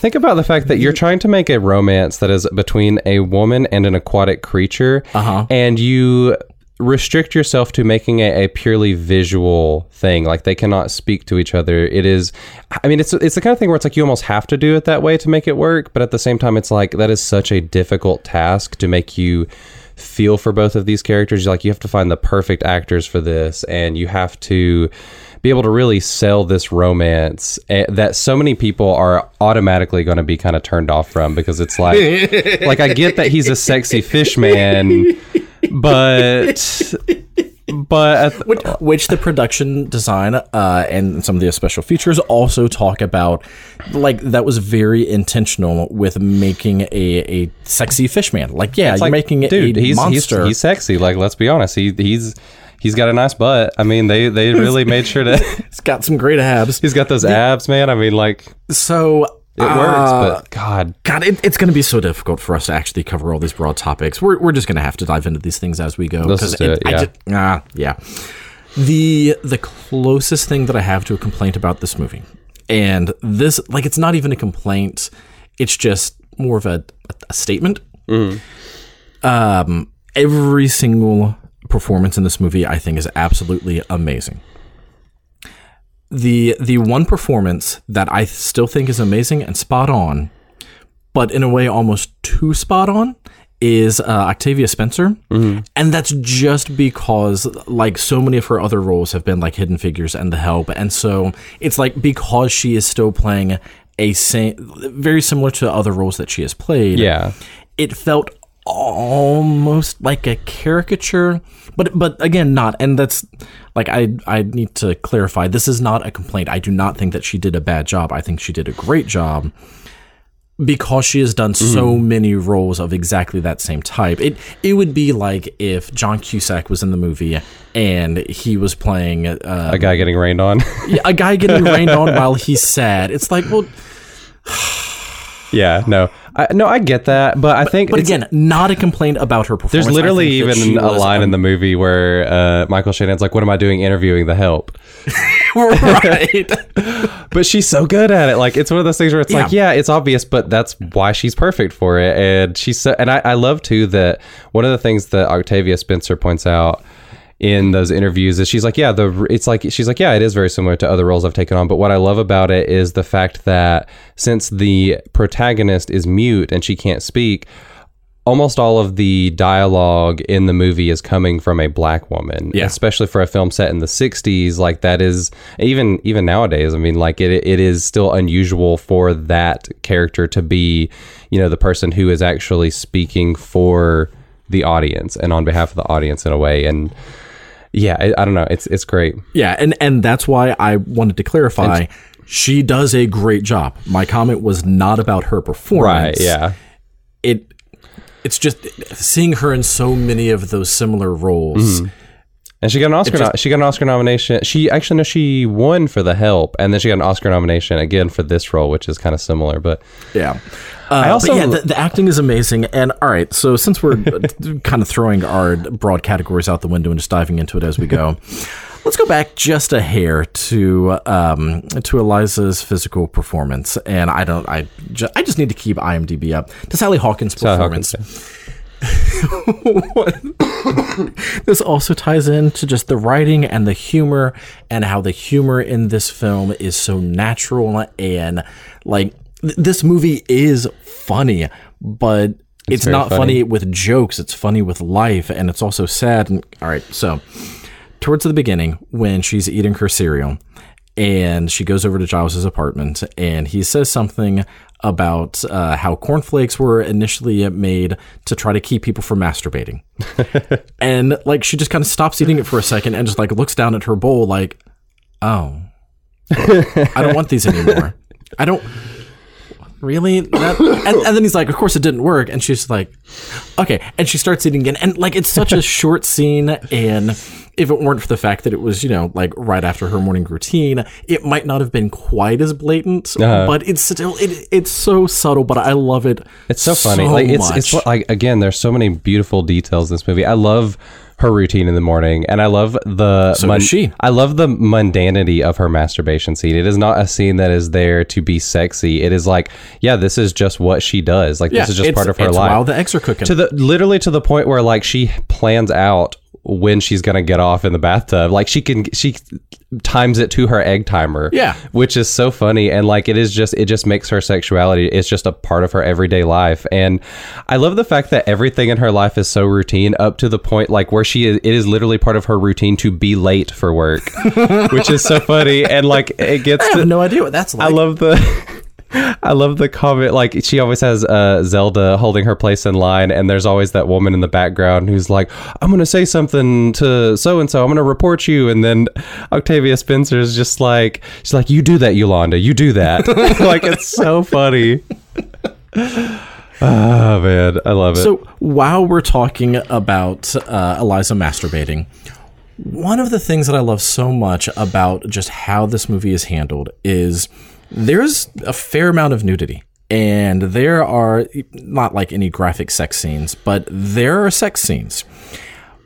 This movie never feels like it's it never feels like it is. It's not dirty or like it doesn't feel dirty. It doesn't feel like it's exhibition. It doesn't feel erotic. Like none of it feels out of place.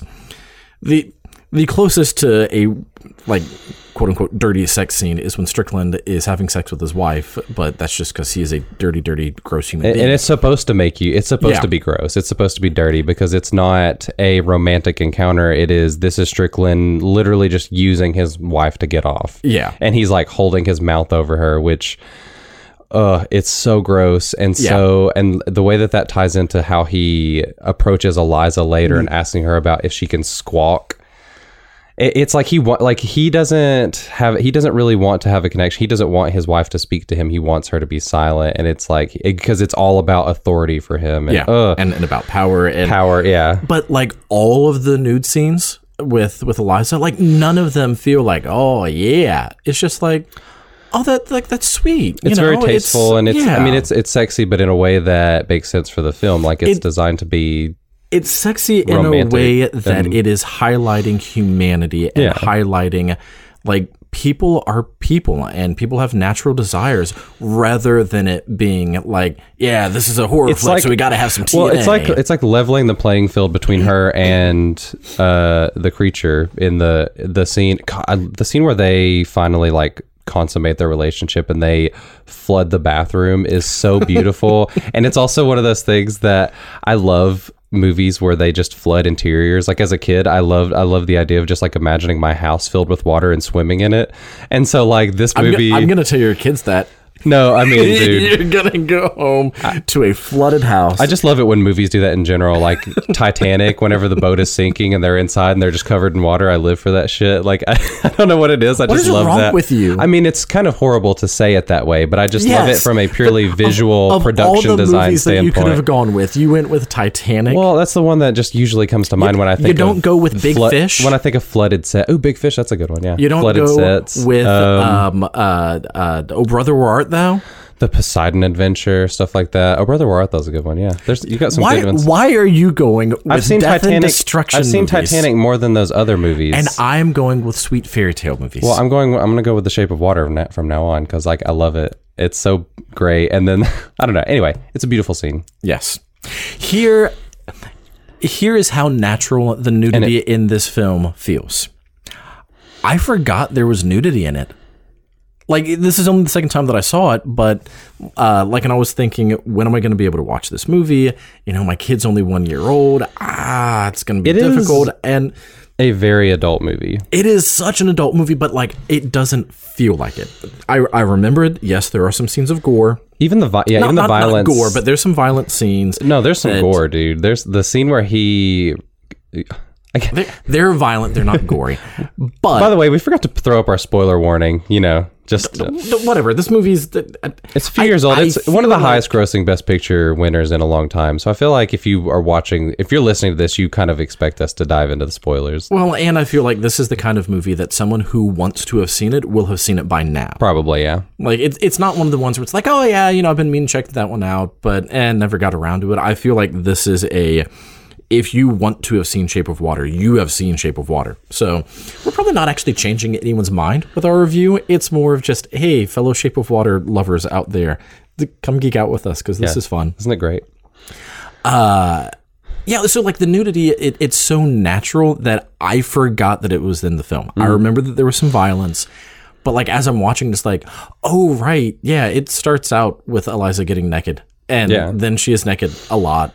And like it completely forgot about it because it's not part of the movie. It's not like, oh yeah, you remember that great sex scene. It's just... But it also feels very essential to telling the story. Like it does not feel like something that, like you said, it's not thrown in there. It feels like something that is needed for this story. And the way that's presented also feels like things aren't being hidden rather than it being, oh, this is a love story, but don't worry, we're not going to show the whole, you know, human fish sex acts. It's like, no, this is a love story and we are going to show two beings in love, and I love that. Not everyone loves that. Ben Shapiro. God, that's one of my, honestly though, one of my favorite things about this movie is how pissed off it made Ben Shapiro, how much it pisses off Ben Shapiro. Like, that guy. What was it that I'm gonna give Ben Shapiro credit for one thing and one thing only, and that is he meant it derisively, but it's just kind of funny, and I kind of like this, but he refers to The Shape of Water as grinding Nemo, which is genuinely a pretty funny joke. So hats off for the one decent thing you have contributed to humanity and anything, Ben Shapiro. That's a very funny joke, but not in the way you intended it to be. We are not turning this into an episode where we talk about him. And in fact, I'm done even saying his name because that's all the credit he deserves. I wonder if he thought about the fact that his joke is more about pedophilia than it is about interspecies, because Nemo is a kid. Yeah, I don't know if he probably just, I don't know where he got it from. I don't think he thinks about the things that he says before he says them 90% of the time. I don't think he thinks about them afterwards. Yeah. Anywho, we're not talking about him. Shape of Water. Dear God, I love this movie. All right, so the performances. We haven't talked about Richard Jenkins as Giles. He is perfect. He's perfect. He absolutely deserved his Oscar nomination. One of my favorite tiny little character quirks in the entire movie. It's the kind of thing that I feel like a lot of people wouldn't notice, but when he goes back to the diner for the last time, because he's kind of like got a crush on the waiter there, and he finally has his moment where he can no longer escape like the persecution that you get the scene earlier in the movie where you see like a news about the civil rights movement, and he's like, turn that off, I can't handle seeing that. But then he's confronted with it in real life, and this is after he and Eliza have their big moment where she's, you know, yelling at him in sign language, which is so beautiful, and we'll have to go back to that in a minute. But anyway, so much that I want to go back to. Oh my god. The waiter...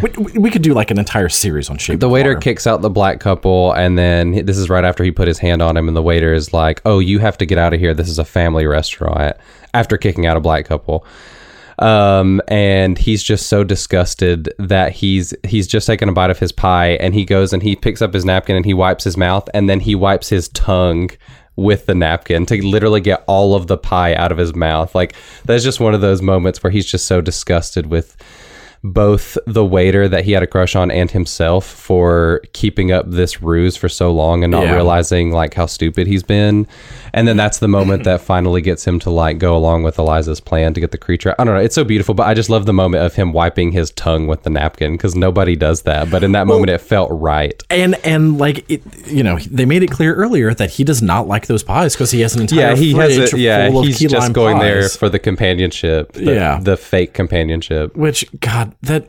Even that guy doesn't even have a real Southern accent. Like, everything about him is fake. And the scene where Richard Jenkins finally expresses his interest, and not even like, well, no, he does express it verbally. But when he finally expresses his interest to that pie waiter dude, and he gets rejected, and the waiter kicks out that black couple. Like, it is so heartbreaking, but like I feel so much for Richard Jenkins in that moment. Not him, but his character. Well, and he also, it was right after he was rejected for the second time, his illustration, where that guy's just stringing him along over and over because they don't want to deal with him anymore. And but it's such a beautiful scene, but it's so sad. And I honestly can't remember if I mentioned this at the very beginning, but one of the first lines of the film is when Giles is talking to Eliza, and he's talking about how there's a chocolate factory that's on fire. Excuse me. And he says, can you smell that? Blah, blah, blah, blah, blah. Tragedy and delight hand in hand. And it's like, oh, hey, their description of the movie. And like there's so many things about this movie where it is exactly that. Like, it is a tragic scene when I don't think that they try to hide the fact that Giles is gay, but like when it is explicit. Yeah. And it's just like, that's he's very much in denial, I think, of it. But it's still so heartwarming, and everything about this movie. That's one of the other notes that I had. Is I described this, or how I describe this movie is heartwarmingly tragic. Yeah. Where like it is a sad movie, but in a way that makes me happy. Yeah, not happy absolutely. about the sadness, but it's so hopeful, and it's reminds so me driven of, by love. It's like a Charlie Chaplin movie where he does such a brilliant job of mixing tragedy and comedy. Yeah. And those are two things that seem so like they seem like total opposites, but I think they go so well hand in hand. Yeah, absolutely. I mean, those were the two original genres of storytelling, tragedy and comedy. So yeah, anyway, I love Richard Jenkins. He's incredible. He's the heart and soul of the movie in some ways. He's the one who does the opening and closing narration. So in a way, it's kind of his story. I guess you're getting the story filtered through him in a way, which makes the ending very interesting, which we'll definitely have to come back to. Well, and it also puts the entire story in sort of a dreamlike state of how much of this is real, how much of this isn't just an old man telling a fairy tale. Yeah. But like, there's also that part of like, of course it's real. I don't care how much of it is dreamlike. I don't care how much of it is not reality. It is real because it just is, like when you're watching it, none of it feels like the best way. I don't even have suspension of disbelief of there being a swamp creature because it's just like, nope, this absolutely exists. And the best way they exemplify that is the way that like they use a fantasy sequence to showcase Eliza's feelings toward the creature and like how much she wants to tell him she loves him, but she can't because she can't speak. And so they do that just absolutely fucking brilliant. Sorry, but that brilliant scene where like the light shines down on her and she starts singing and goes into that dance, and it's like, yes, of course this is how she would express herself because of how much she loves musicals and how much she loves to dance, and that's the way that she and the creature connected, that and Hard-Boiled Eggs. Right. And I love the fact that dance number does not feel out of place at all. No. And part of it works. So I was going back and re-listening to our spring episode, and I had forgotten that I referenced An American in Paris. Just when I was talking about how short a time the two characters in Spring knew each other before they were falling madly in love and whatever. I referenced American in Paris as, sure, older Hollywood movies, like sometimes you do only meet this person twice, and then you're madly in love with them. But when I was watching Shape of Water, the first movie that I thought of when it got to that dance number is An American in Paris, where at the end, where Gene Kelly is expressing his love, like they do like a 10-minute dance number. Yeah. And it's insane and beautiful, and I love it. They did, yeah, it's like the singing. It's like in Singing in the Rain. They have that whole like. There's like a 20-minute sequence that is just like him imagining that he's imagining a movie that he wants to, or a musical that he's wanting to put together. And there's like a whole 20 to 30-minute sequence of just that movie that he's imagining that he wants to write. And it's yeah. And so the way that the dance number is incorporated into Shape of Water, it feels natural, and it feels like the movie is actually from the 60s. And I think that it's kind of ironic that 2 movies in a row, like the first example that I thought of was An American in Paris. But yeah, like that's one of the other things is this movie feels like I'm watching a movie from the 60s. It doesn't feel like a movie made about the 60s. Everything about it.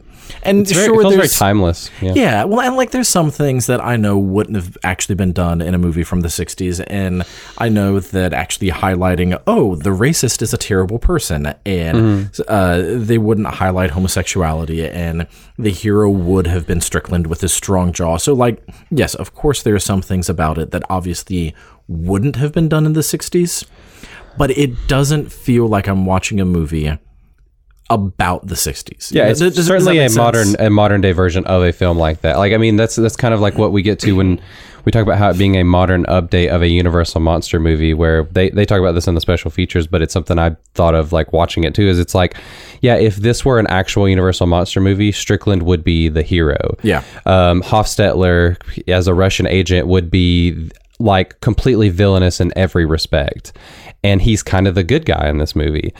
And yeah, I feel like even today that is something that could be a point of contention for people, where it's like you can't have the Russian agent be the good guy who wants to save the creature. Like he would be the one who's wanting to do the experiments. It's like, no, the U.S. Not even the fact that he's a Russian spy, but also the fact that he is the scientist. He should be the one wanting to do all these experiments. He should have the god but he's the one wanting to care for it. And I loved that ever since the first time that I saw this movie, how it hits all of those tropes of the Universal monster movies and just old sci-fi horror movies, but with like it hits all those tropes, but it completely flips them on their head in terms of who is actually filling that role. Yeah. So Strickland is the monster in this movie, and he does all of the things that a monstrous creature would do, right? Where it is about power and about revenge and about subjugating others. And so like he does all of these things that are so monstrous and so villainous. And yeah, he in a movie from the 60s would have been the strong-jawed hero. And the creature is, he's caring and he's sympathetic and he's the savior and he's also a creature who eats cats. He is also a creature who eats cats. I love that this movie never really tries to like go for the easy drama, where like you could imagine in a lesser movie where he goes and eats Pandora was the name of the cat. Yes. He literally opens Pandora's box. Yes. Well, he just eats her head. He eats her head, yeah. He eats the cat, and like in a lesser movie, Giles would be pissed. And in this movie, he's like, no, he's a creature. That's his natural instinct. But again, God, they handle it so well. He is pissed, and he's like, no, don't. and the creature runs away because like there's this initial reaction. But Well, yeah, then, but then there's the thinking through where it's like I mean, yeah, you can't stay mad at a creature for being a creature. Like he needs to eat, and like yeah, it sucks, but. Oh man, God, I love this movie. What I love so much about that is even as he's saying that, the creature is there like petting the cats, I know. and like there's that fear, just like he's sitting there he just gonna like eat watching another it one? very closely. But like the creature also learned, oh, maybe I can't eat Maybe everything. I should eat the cats. Yeah, Maybe there is a different relationship, and God, it's so beautiful because it also highlights in the same way that Eliza is falling in love with the creature or whatever his name is. I don't know if they ever actually give him a name. They call him the asset. Really, in the credits, he's referred to as Amphibian Man, and then in the novel, which is my favorite version, Hofstetler gives him the moniker the Devonian. It's because he looks like he is from the Devonian period. Sure. Where like the earth was mostly underwater. I like Amphibian Man just because the creature's name was the Gill Man. Yeah. Amphibian Man's good. That's the official name, I think. Okay.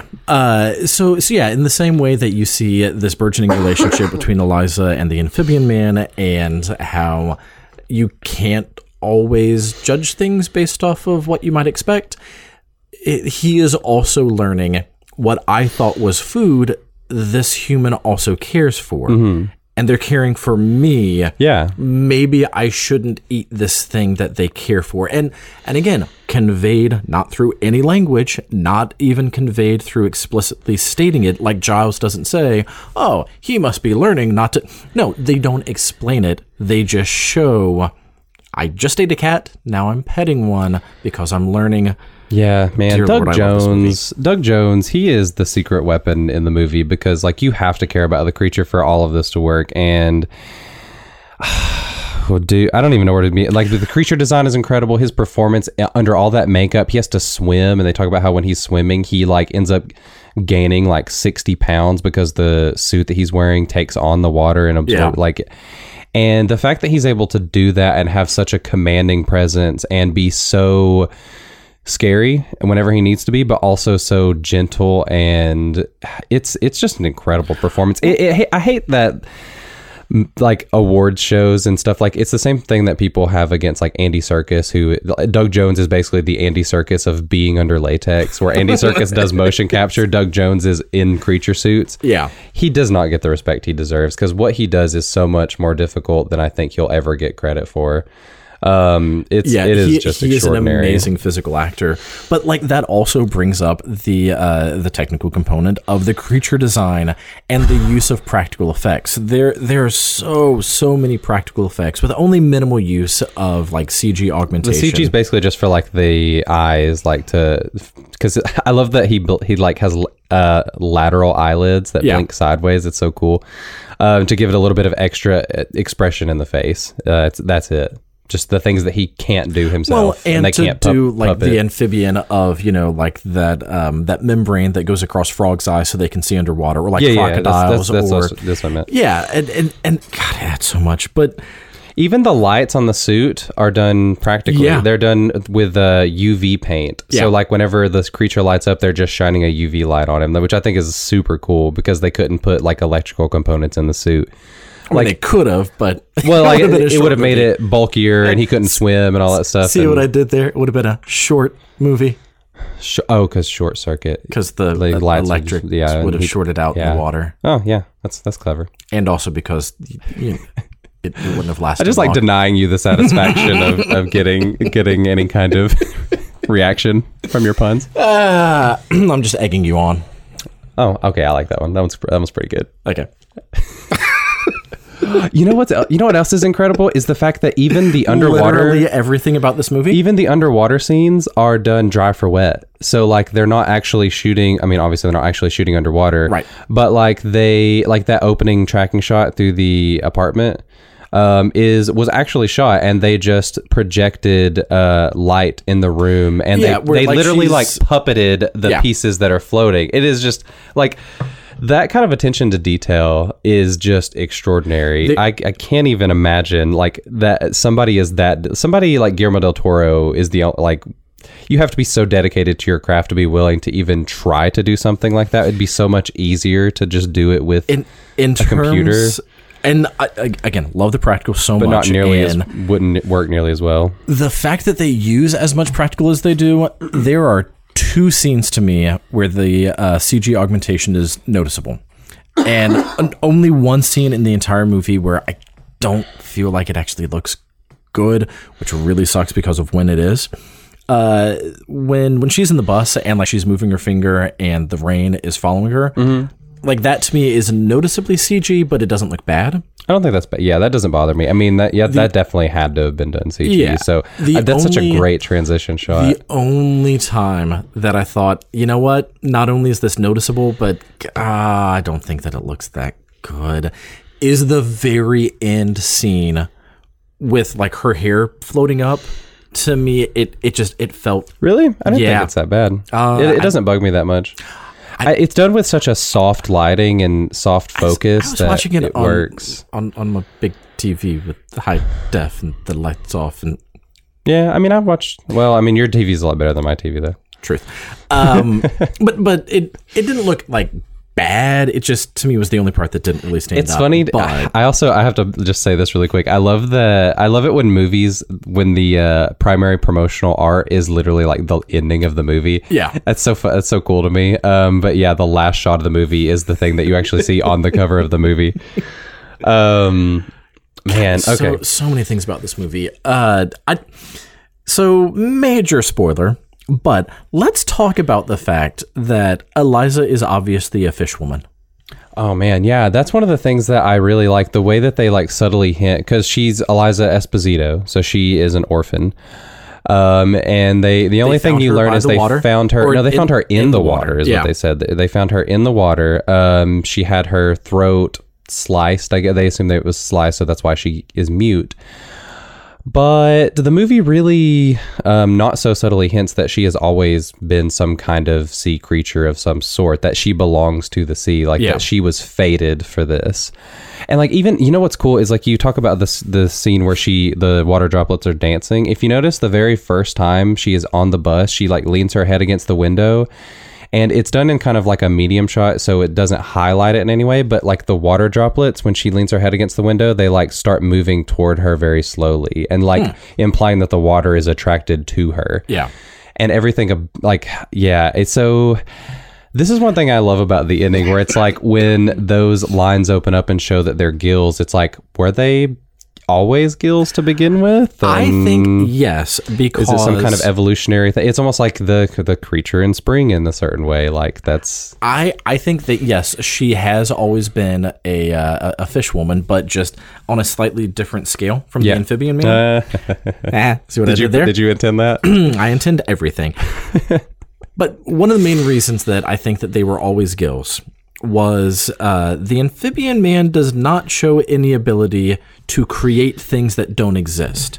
He has an ability to heal. Yeah. So he healed her scars to open up the gills, which, dear God, this entire podcast is just me saying, dear Lord, I love this movie. I love so much. Again, major spoilers, whatever. We've already said that. After he kills Strickland, which I know that you want to come back to and talk about that actual death scene. I got to talk about Strickland more, man. Strickland is fascinating. When he kills Strickland and he gives like an exasperated and also relieved sigh, and you see his breath. Mm-hmm. Yes, I know they establish he can breathe out of water for a limited time, but like to me, that was almost part of the adjustment of he's able to maybe be out of water longer, because he wasn't breathing through his gills at that point. It was a very solid, like, breath, and you see it. And again, subtle acting, but it gotta give so much to this movie. Guillermo del Toro, in the special features, he talks about how that's his favorite shot of the entire movie, is that close-up of the creature right after he turns around. I also love, there's like a Michael Myers quality to the creature after he kills Strickland, where he kind of cocks his head to the side, like he's just like very curious to as like watching Strickland bleed out, which I love. Dude, Strickland is one of my favorite villains ever. He is so amazing. Like everything about him. Again, I hate him so much. I understand that he is very much a concept brought to life. He is the personification of toxic masculinity is kind of what I think of him as. But he's so full of these like brilliant character quirks that just make him feel like a real person. Like his introduction, I guess it's not the first time you see him, but it's the first time you learn about him as a character when he goes into the bathroom, and just the fact that he like washes his hands before he pees. And then he has that whole line about like whether or not a man washes before or after tells you a lot about his character. Yeah, it's so funny. And like he pees with his hands on his hips and just like such a, like he can't even be deigned to like hold himself. And the fact that like in that moment she's like looking at his cattle prod, yeah, that's what it is, and he's like, you can look but don't touch, and like at first you think he's talking about his dick, and then you realize he actually is talking about his Alabama howdy do is what because he's like, that little dingus there's an Alabama howdy do. It's so fucking funny. I just love the fact that he is carrying around like a literal representation of he's carrying around his phallic symbol. Yeah, there is absolutely. Nothing that's 100% what that is. Also, who washes their hands before they pee? I have never known any guy who goes into a bathroom and washes first. I know. And I love the candy he carries around is so fun. Like, it's such a great little quirk. And here's what I love so much about that quirk is how much I hate that quirk. Yeah. I'm one of those people that I feel like I'm only opening things up by saying this. I hate it when I can hear people eat. Mm-hmm. So I know from now on, everyone is just going to be like, hey man, how's it going? There are some things that don't bug me that bug other people a lot. Mm-hmm.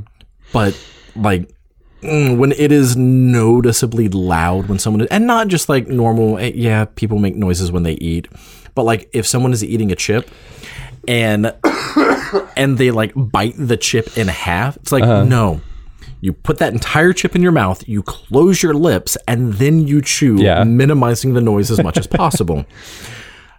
No. So he has these little round green hard candies that he keeps tossing into his mouth and like rattling around in his teeth and chewing on, and just everything about him is meant to unnerve you and sicken you and bug you and just get under your. Everything about him gets under your skin. I hate it. And also, my favorite joke in the entire movie, the one that literally like has me cackling every time because it's just so funny, is there's the scene after the asset has been stolen, which just briefly, I love how Hitchcockian that heist is, how you have him going in to like liquefy the asset at the same time that Eliza's going in to steal it, at the same time that Strickland gets his car, and the way all that works together. It feels very Hitchcock to me. Yeah. Anyway, going back, whenever he calls Hofstetler in to interview him about the kidnapping of the asset, he's reading The Power of Positive Thinking. Well, but then that comes back when he's talking to General, what's his name? Hoyt. General Hoyt, and he's like, sir, I can't be in a negative mindset. And that is so great because it gets at the fragility of all these men who are so all about their phallic symbols and about having to make sure that everyone knows that they're in charge, and having to these men are so fragile at their core. They cannot handle anything out of the ordinary. They cannot handle anyone challenging their authority, which, by the way, this movie has the greatest f*** you of all time. It has several. The scene where he lowers himself to interviewing the help, and Eliza and Zelda they've successfully kidnapped the amphibian man, and he's interviewing them about it, and Eliza just has this knowing grin on her face the whole time. And then as they're walking out, she turns around and signs FUCKYOU. The face that she makes is the reason why I'm so sad that she didn't win the Oscar for her performance. Like, she should have won. I'm not mad that Frances McDormand won. Her face before she starts signing it, to me, is an even better face. Oh God, because, it's so good. It's almost like that's part of her turning point of just like, what are you gonna do? Exactly. That's exactly what it is. What are you gonna do? between that and the moment where she is pleading with Giles to help her get the creature out of there, and when she's just like, where he's like, God, it's not even human, and she's like, yeah, and if we don't do anything, neither are we. It's such a, like, you see that in so many movies, but it's never been done better than in this movie for the most part. Like, that scene gets me every time because you just feel it in her performance and the way that she's like making him say it out loud, which, you know, serves functionally just so that way we know what she's saying, but it also is brilliant because it forces him to speak aloud what she is saying and forces him to confront it himself. Yeah. Well, and see, like, they've been there were the subtitles, so we don't need him to say what she's saying. I guess that's true, but it's the fact that not only does it force him to hear it out loud, but have you ever been talking to someone? Well, it takes the subtitles away and helps you focus more on her performance too. It does that. But have you ever been talking to someone and, like, whatever argument you're in, they're like, yeah, no, I heard you, and they parrot back some of what you said, but it's like, but you're missing the point. Exactly. It's like, no, I heard you. You said blah, blah, blah. It's like, yeah, fine, I said that, but that's not why I said it. And so, like, forcing him to actually repeat back everything, it's really getting him to not just, quote, hear what she's saying, but to really listen to why she's saying it. And it really is such a smart decision. And it is. It's also one of the most fascinating kind of subtextual things about the movie, where it's like, this is a movie about marginalized people who are also kind of perpetrators of that marginalization in their inaction. Like Giles, again, like I mentioned, like, he is someone who just doesn't want to deal with all the shit in the world. Like, he's like, he cannot handle it in kind of the same way that Strickland can't handle certain things that bug him. But it's like, yeah, he doesn't want to deal with it. He's not going to do it. And through his inaction, he's causing the suffering of others. Well, even with Zelda's husband, where like, he stands up and says something, and he's like, you can't be doing that, you're breaking the law, and very much like following the orders, because if you don't, you get in trouble. If you don't, you get shot. Even Zelda has a moment where she starts making fun of short people, or like, she's talking about like how mean short people are, which I think is really funny. Like, there's this kind of thing where it's like, as a marginalized person, one of the only ways that you can feel in control of your destiny is to kind of punch down. Like, that's one of the only ways that you can feel better about yourself and the shitty hand you've been dealt, is it's like, yeah, I mean, I at least feel some kind of control whenever I can say, like, oh yeah, I'm better than that person. I mean, that's very much human nature, and and it's not good, but it's human. It's not good, but it's human, and that's kind of like, it's like the part of the reason. It almost feels like victim blaming to say this, but again, it's kind of like getting at, like, you have to speak up whenever other people are being pushed around. No matter who you are, you have something that you can do, or especially as like people like us who are white men, like, we are the kind of people who we more than anyone need to call other white men out on their shit whenever they're being shitty assholes. And I think that one of the things that this movie does so well, it's not just highlighting the marginalized individuals in this movie and marginalized societies, and it's not just saying racists are bad and homophobic individuals are bad. Like, it's not just highlighting that. It's also really pointing out the struggles of how hard that can be. Yeah. You know, and again, that's such a human thing of, yeah, you have to do something when you see downtrodden people, but like Giles's response to, like, no, it's not human, we can't do anything about it. He wasn't saying that out of hate. He wasn't saying that out of malice. He wasn't saying it because he didn't care about Eliza. It really was a, what can we do about it? There's nothing I can do about it. It's too dangerous. It feels like... And I'm putting myself out there to do this. And the movie, it doesn't necessarily condemn him for it. It is empathetic to him, but also saying, like, hey, yeah, I know it sucks, but sometimes you just gotta do it. And I love that it goes both ways, where it's like, yeah, it's great to have movies and things where you can go and like disappear into this fantasy world, and you need that sometimes, but sometimes you just can't, and sometimes you just have to deal with things. And it's there's just so many layers to this movie and so many things that work so beautifully. It is so empathetic and beautiful and human, and does not shy away from dealing with the harsh realities of the world, but also saying like, yeah, life sucks, but here are things that are beautiful about it, and here's how we can work together to at least just understand one another. Yeah. Like, my favorite, I keep saying my favorite about everything. Literally everything my is favorite, one of my favorite lines is in that moment when Eliza's talking about the creature, and she says, "He does not see me for what I lack." And that is just such a beautiful, I'm feeling like emotional just thinking about it. Like, it's so beautiful. Like, I was thinking about, very similarly, one of my favorite lines is when Giles says, "I was either born too late or too early." Yeah. Because, not just talking about the fact that he's gay, and it used to be okay in, ancient societies, and it is getting more accepted. Obviously, it's something that society still has a hard time dealing with, but especially in the 60s, getting thrown out because it's a, quote, family establishment.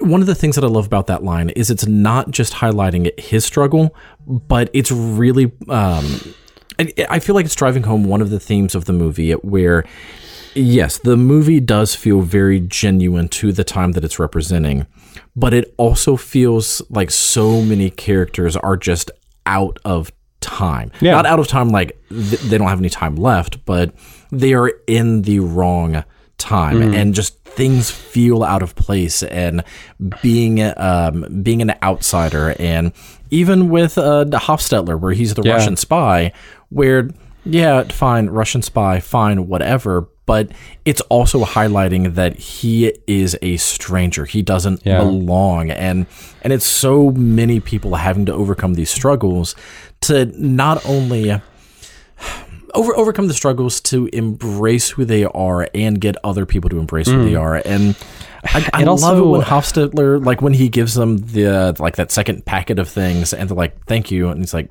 "Dimitri, my name's Dimitri." Yeah. And so it's like people exposing themselves, exposing their weaknesses. And it is such a beautiful film. I love it. It really is. And the crazy thing too is, like, one other thing that I love about this is how it highlights just how mundane evil can be, and how so much of the horrible things that we do, like, we do for the stupidest reasons. Like, there's the line, I think General Hoyt says it, where they're talking about, like, why would you kill this creature? Like, it is capable of thought. Like, I love the way that they said it, like, against the space race, and how this is our space dog, which is a funny thing.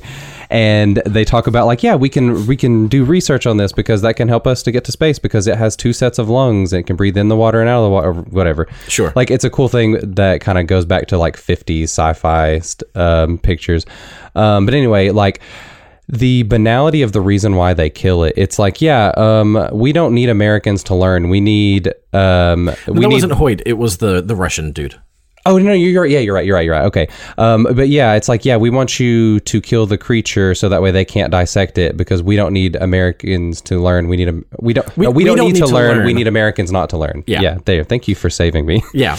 Which, man, again, so many relevant themes. And then you even have the scene where, like, he appeals to Strickland about it. And he's like, "You can't kill this creature. It's intelligent." And he's like, "Yeah, so are the gooks, and so are the Russians, and all that stuff. And but we still kill them." Yeah. It's like, he knows that what they're doing is evil. He just doesn't care.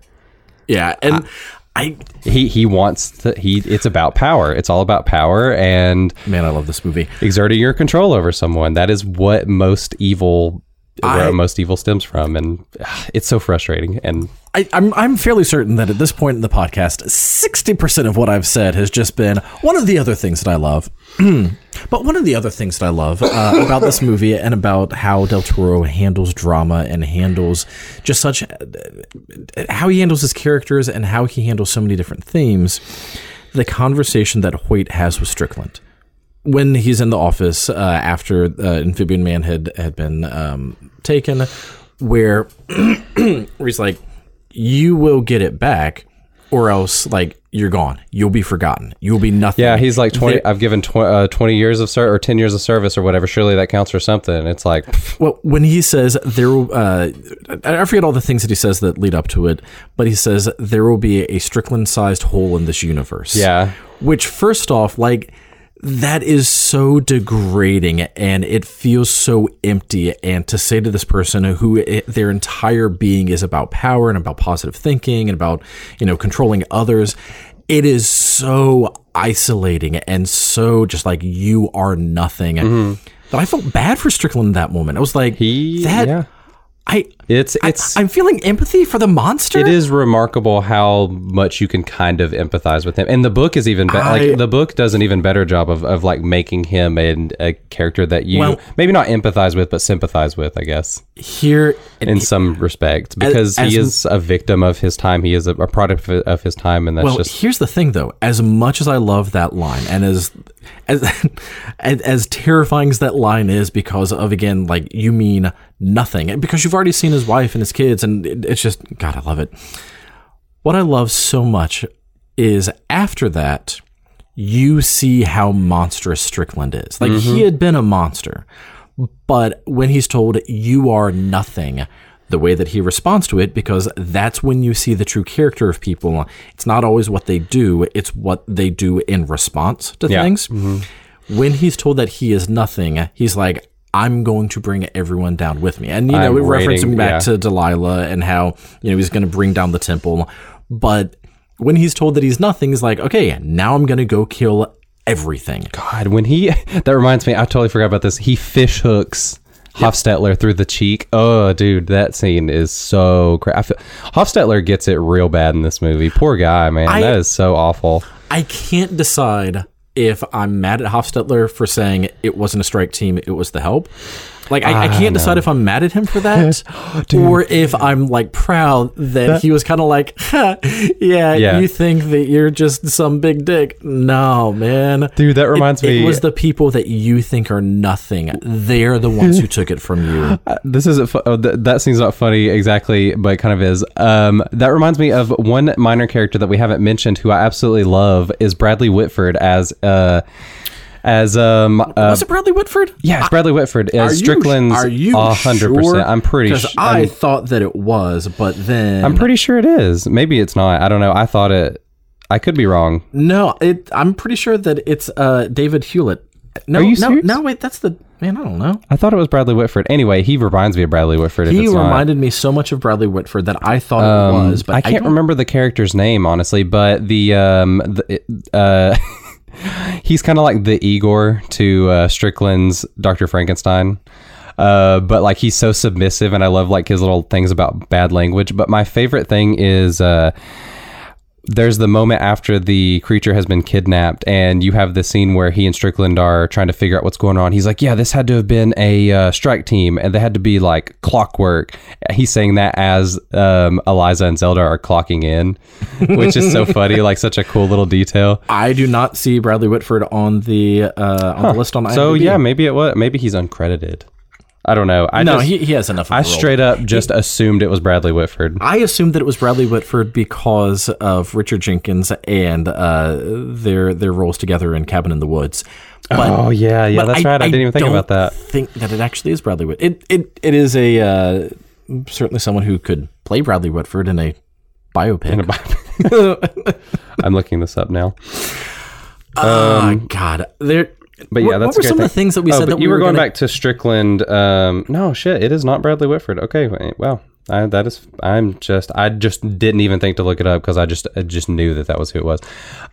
So you have Strickland who fish hooks them, and then that moment, I think probably the scariest moment of the whole movie is when he goes to Zelda's apartment and he rips off his fingers because he is a character who was literally rotting from the inside out. Like his body is rejecting him in some way.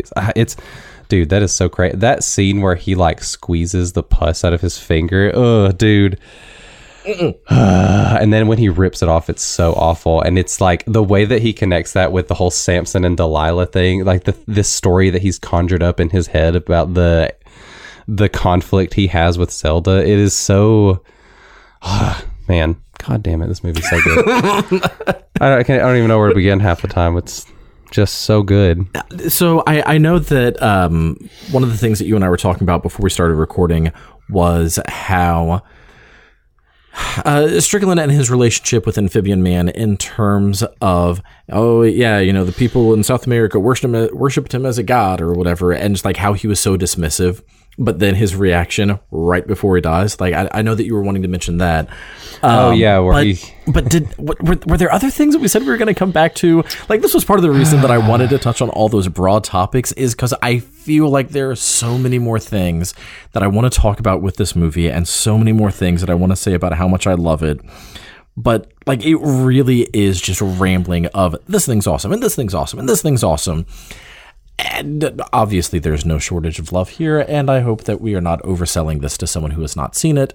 And I also acknowledge the fact there's probably people out there that don't agree with us. Oh no, I'm sure. I mean, like, it's a weird movie. I mean, it's the kind of movie that it's kind of weird that this kind of ended up becoming like the Oscar favorite in a way for best. I don't remember if it was like I think it was kind of between this and Three Billboards at the time, but like, on the one hand, it feels like such a conventional Oscar bait kind of movie. It's a period piece. It's about movies in some ways, and it covers so many genres, and there's so many things about it that scream Oscar bait, but it is also a movie that has a woman f***ing a fish man. So it's like, I just love that this movie ended up becoming that. Like, it's one of my favorite Best Picture winners ever, just because Guillermo del Toro is one of the loveliest human beings to ever exist, and I love him so much, and I'm so glad that he won 2 Oscars for this movie, for directing and for Best Picture. And I just love him, and he put his heart and soul into this movie. You can tell, like, this is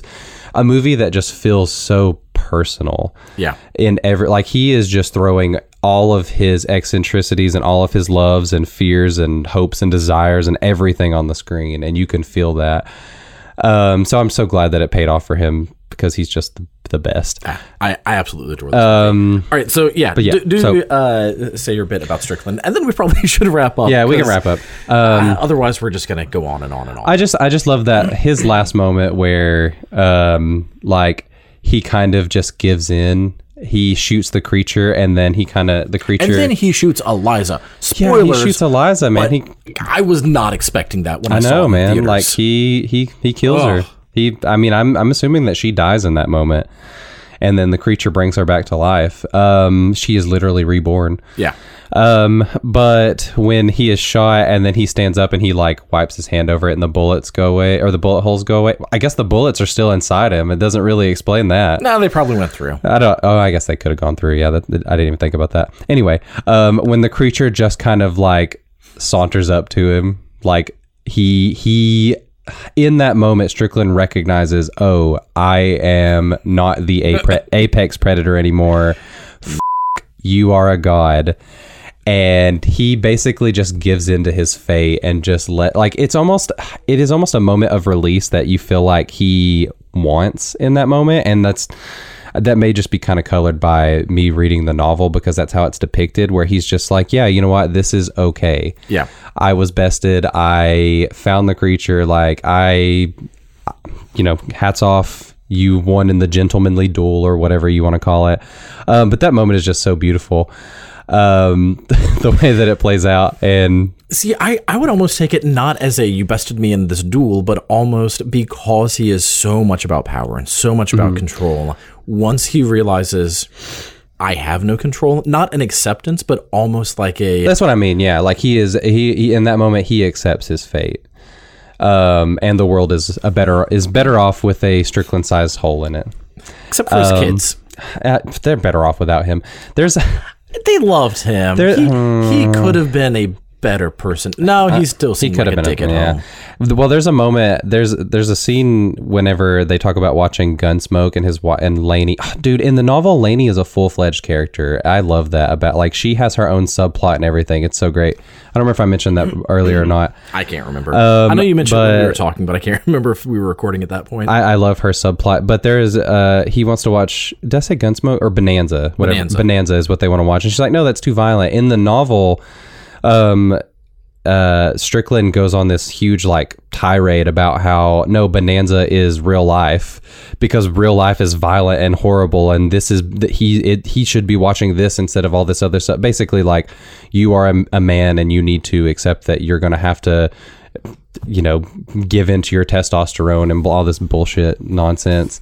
He would be a horrible father. You have to perpetuate the toxic masculinity that I'm imposing upon you. Exactly. That is exactly what it is. And it is the cycle that is the reason why we still have Stricklands to this day. Yep. So many of them, unfortunately. But yeah, I love that last moment. So I want to end on this. I have Unless you have one more thing. I have one more thing that I wanted to say. I think we've touched on almost everything. The only other thing, and this goes back to some of what we were talking about with how incredible the acting is with Eliza and the Amphibian Man, where everything is done non-verbally, and how so much is having to be communicated through physical acting and through just the way that the scene is set, and through just everything other than dialogue. I wanted to tie that back to the swimming scene in Creature from the Black Lagoon. Not only is it one of my favorite scenes just because of how beautifully it's shot, but there is so much sexual tension in that scene where she's swimming in the lagoon and the creature is, you know, like just 5 feet underneath her, just swimming her and just matching her movements.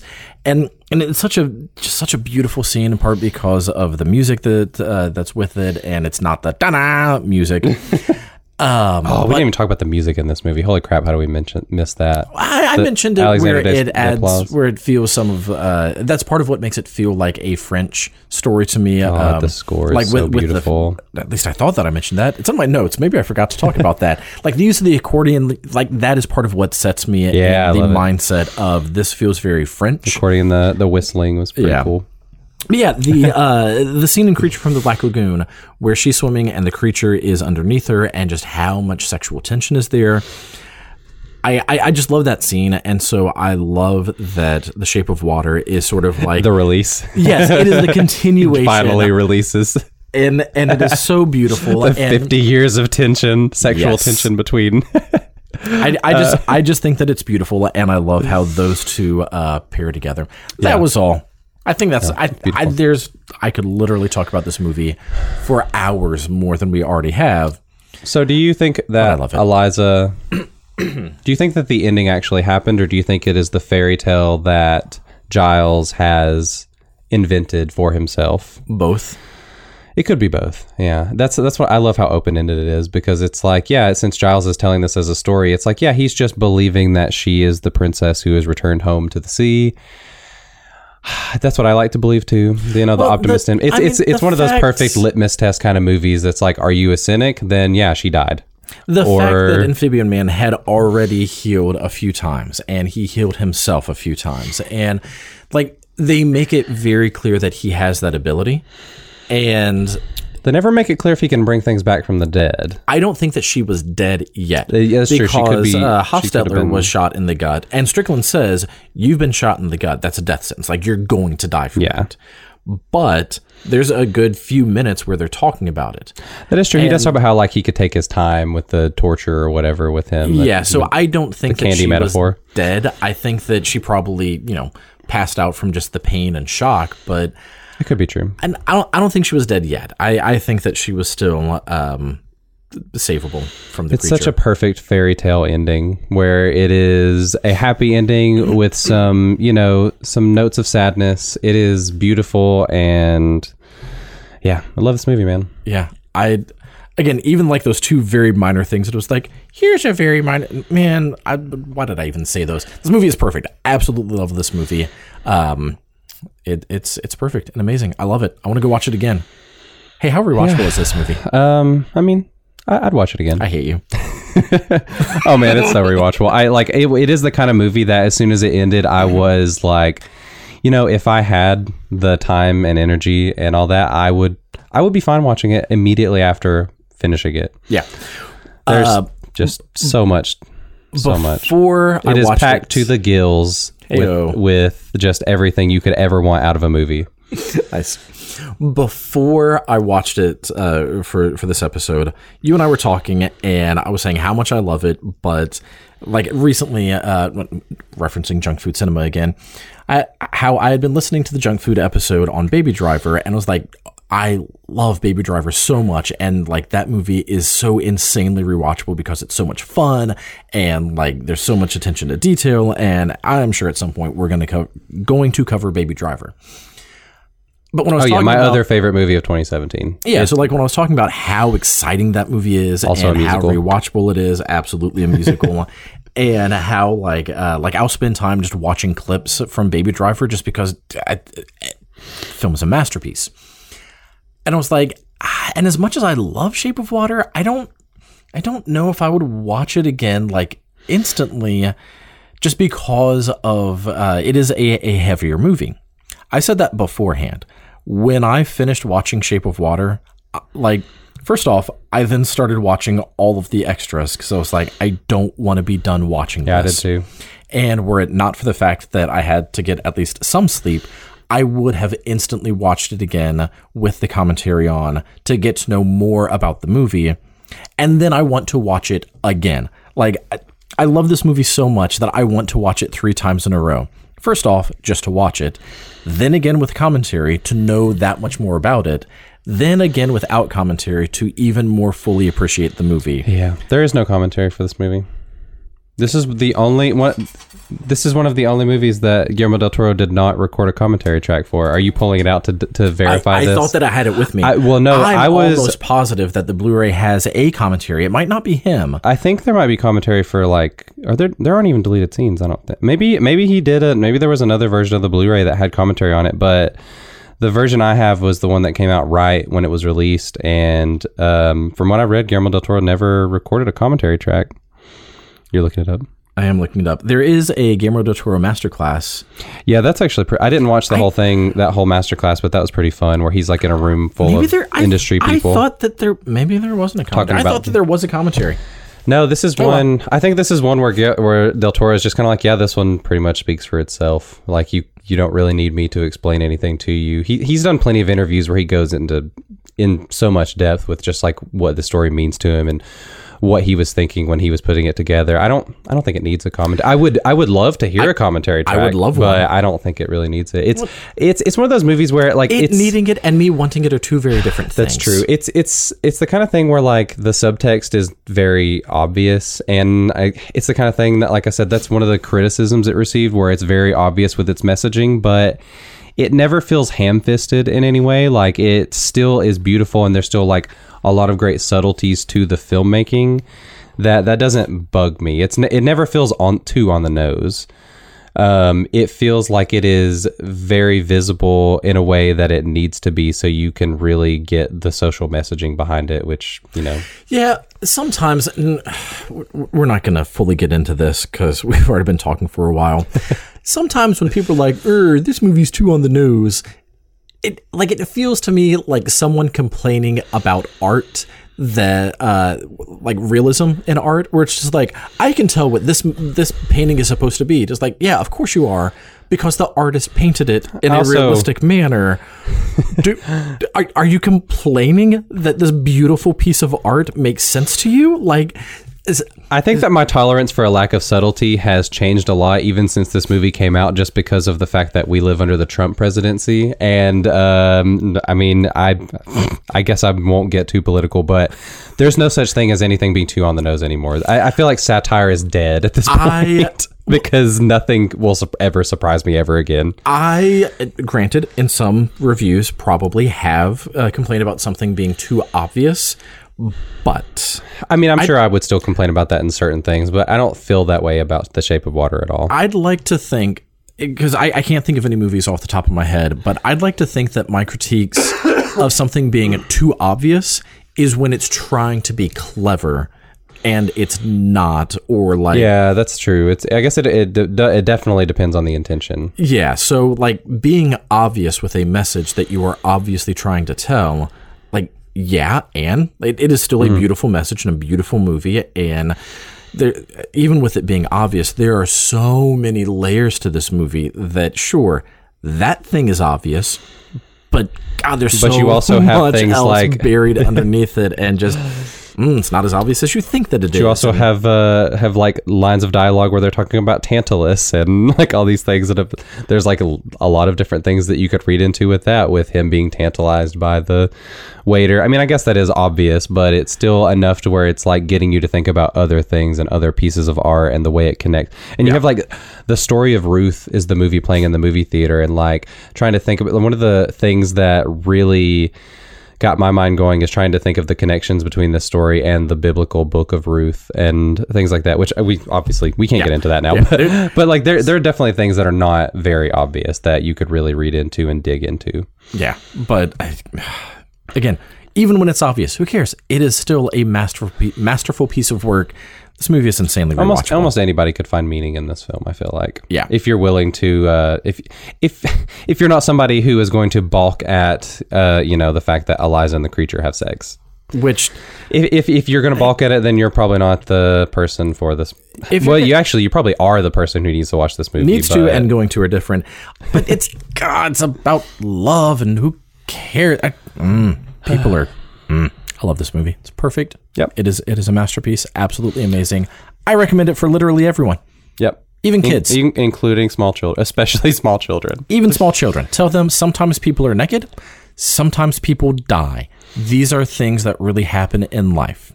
This movie is still a vital piece of understanding why you need to be a good person, why you need to show love, why you need to show acceptance, why you need to not be racist, why you need to not be filled with hate. Sometimes you have to beat people over the head with that message because it's the kind of message you got your entire life as a child, and somehow it was not absorbed by some people. Yep. Even the people who beat you over the head with that message sometimes do not exemplify it, which is still like one of the weirdest things about being an adult now and seeing people who I used to look up to, who are part of the reason why I am the way that I am and are not the people that I thought, which is another great subtextual thing about this movie, and the fact that people put on these facades. Love it. Yep. So I recommend this movie to everyone. Be aware, there is nudity, there is blood, there is some swearing, but this movie is so perfect that it is. It is. It is what it is. All right. Oh crap! Before we actually close everything out and do our whole where to find us, even though we also start the podcast with where to find us, before we end things, even though we did spend a fair amount of time at the beginning talk about the Chattanooga Film Festival, forgot to mention a few things like, how to support them. One of the ways that you can support them is by buying tickets. Yeah, chatfilmfest.org. Get on it. Yeah, they you can get tickets to individual screenings. So if you just want to go to a movie, make that movie a Chat Film Fest movie and be a part of the experience. Because even if you only see one, even if you don't even see a movie, just being there and being a part of the environment, the atmosphere, it's so engrossing that who cares if you don't even see a movie? But also, the movies are amazing. Go watch the movies. So you can get tickets for individual movies. Badges for the entire weekend are $200. And there's also a patron pass for $1,000, which I know sounds like a lot, because it is a lot, but there's going to be a ton of perks with that. And also you're just contributing to Chat Film Fest and, giving to this nonprofit organization that really needs the support to provide such an amazing experience. If you can afford it, it is an extraordinarily worthwhile investment. I mean, because you are contributing to the continuation, the future of the film festival, while also getting to enjoy it yourself. I mean, yeah. What more could you want? Granted, $1,000 is a lot, and very easily understand how a lot of people would not be able to afford that. And I also even understand $200 is a lot, and a lot of people probably can't even afford that, which is why we emphasize, even if you can only go to one movie, still get a single ticket and go to a movie. Yeah, and they've got day passes. They've got, and a lot of, and then they're going to have a lot of events that'll be free. Yeah, they'll have workshops that'll be free. So a lot of those aren't announced yet, but you can keep an eye on that. Chatfilmfest.org. Yeah, and whether you get tickets or not, if you just want to contribute and help Chat Film Fest be even more awesome than it already is and continue on for years from now, go to chatfilmfest.org and donate. They have a donate button there. So, God, even if it's only $2 or $3, if 1,000 people give $2, that's $2,000. I can math. Yeah, that was good math. You got it. I'm pretty sure that's right. I mean, I can check it on the calculators to be sure, but I think that's correct.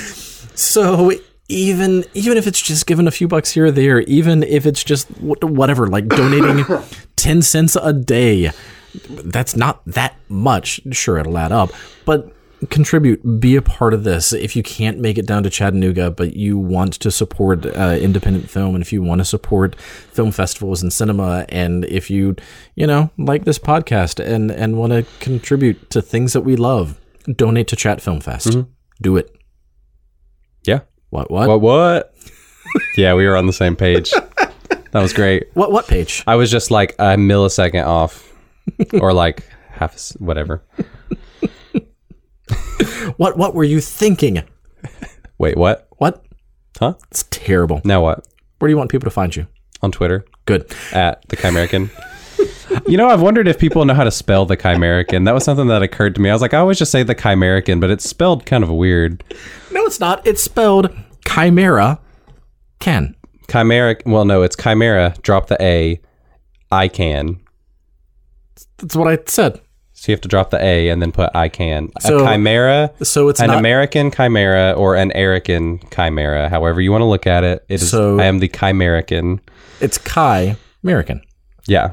So if you're dropping the A, I assume it's not a Canadian chimera, Ken? Shut up, Nathan. And you can also find me on Instagram at Chimerican Reviews and on Letterboxd at Eric Jay. I don't think I've posted anything on Instagram this year. I don't think you have. I need to do that. And you can follow me / the podcast on Facebook, Twitter, and Instagram at Video Monster Pod. And when I say me / the podcast, it's not like the Emperor being, I am the Senate. It's not me saying I am the podcast. But you kind of are. It's just I am. But you are the one who posts through those accounts. So you are the podcast social media overlord. Yes, because you do nothing. Yeah, I barely even tweet from my own account. It's so true. I need to do it more, man. I have all these thoughts, and then anyway. Well, yeah, and like I have my personal accounts, but it's one of those things where it's like, if I don't know you, because I do post things like about family and stuff, it's like I keep private, and then post my nerdy and movie stuff through. I don't even post on my personal stuff on like Facebook. I'm just busy. I'm on Twitter a lot. I just don't tweet. A lot of likes and retweets. So yes, follow the podcast on Facebook, Twitter, and Instagram at Video Monster Pod. And if you like this episode and you want to keep coming back for the last episode in our Love and Monsters series, which is going to be Warm Bodies, which I am looking forward to talking about. It's kind of, a letdown from Shape of Water. It's like, this movie is amazing and perfect. We're two really great things. Warm Bodies. It's fine. It's cute. I like it. It's a nice just kind of like, oh yeah, cool. It's a nice, I don't know. It's a nice send off. Yeah. It's enjoyable. It's fun. We'll have some fun talking about it. I like the way that thematically it fits with the other movies, which we'll have to get into. I don't want to say yet. Because I feel like we're not going to have as much to say about that one as we have about... probably not. So we can also spend some time on that episode, sort of wrapping up the entire series. It's kind of like the opposite of Spring, which is why it works as a good bookend. It is, but it also isn't. Yeah. Because of how quick... We're going to get into that. We are not doing a second episode. It's been a while since I've seen it. Okay. All right. Yeah. So you have to watch it before we talk about it again. Next up we're going to do Warm Bodies. That's going to close out our Love and Monsters series, and providing that neither of us get sick again, we will then be doing a 2-part episode for our Decades series where we cover early days of cinema to 1919, and then the second episode will be covering the 1920s. Yep, I was doing some research on that this morning. I need to do more research. Yeah. And then in March, all of our episodes in March are going to be very closely connected to the Chat Film Fest. They might not be like directly related, but possibly things like House on Haunted Hill or The Endless, or things related to the movies that have been announced that we'll be able to talk about. So, that's what's coming up in the future. So if you want to stay up to date on all of that, be sure to subscribe wherever you get your podcasts. Just do a search for Video Monsters. And again, follow us on social media. And give us ratings and reviews. That too. Helps other people to find the podcast and listen to us, and then maybe we'll get more ratings and reviews, and then maybe more people will listen, and we can do more things, and it'll be great. Yeah. Help us out. Yeah. We need it. That'd be good. Can't do it by ourselves. And go to Chat Film Fest. It's an amazing film festival. It's almost like they sponsor us or something. It is. Yeah. All right. It's a good thing we loved them before we got them as sponsors. That is true. And I feel like I need to mention this every time I highlight the fact that, yes, they are a sponsor. Everything that we say about Chat Film Fest, we say genuinely. We mean it. And if you're like, do you? Listen to some of the episodes where we share our honest opinions about movies that maybe are not always glowing, even when they involve people. Me? Yep. Even when they involve people. I cannot be bought. Dear Lord, why do you keep interrupting? Sorry. Because I can't be bought. Everything that we say about Chat Film Fest, we genuinely mean. Everything that we say about Central Cinema, we genuinely mean. Everything that we say about Knoxville Horror Film Fest, we genuinely mean. And everything that I say about Frightening Gas Film Fest, I genuinely mean, because you still have not been to one and you still have not said anything about it. I bet it's great. It is. I'd like to go. It is so great. You should go this year. All right, you can toss that script now. You can just crumple it up. All right, now that Nathan is finished with his script, has that been it for this episode of Video Monsters? That has been it for this episode of Video Monsters. I'm Nathan. And I am Eric. And remember, kids, show love to people. Like, whether or not you agree with them, whether or not you understand them, whether or not you hate them, show love. Love's really important. Yeah, man. Believe in happily ever afters. Yeah. That's what I choose to believe in. Yeah. And remember, kids. What? What? What? Huh? What? Yeah. What? Why? Why? Just why? What? That's it. I don't have any other cutesy little goofy things to Chatfilmfest.org. Chatfilmfest. Have some subliminal advertising. .org. Okay, bye.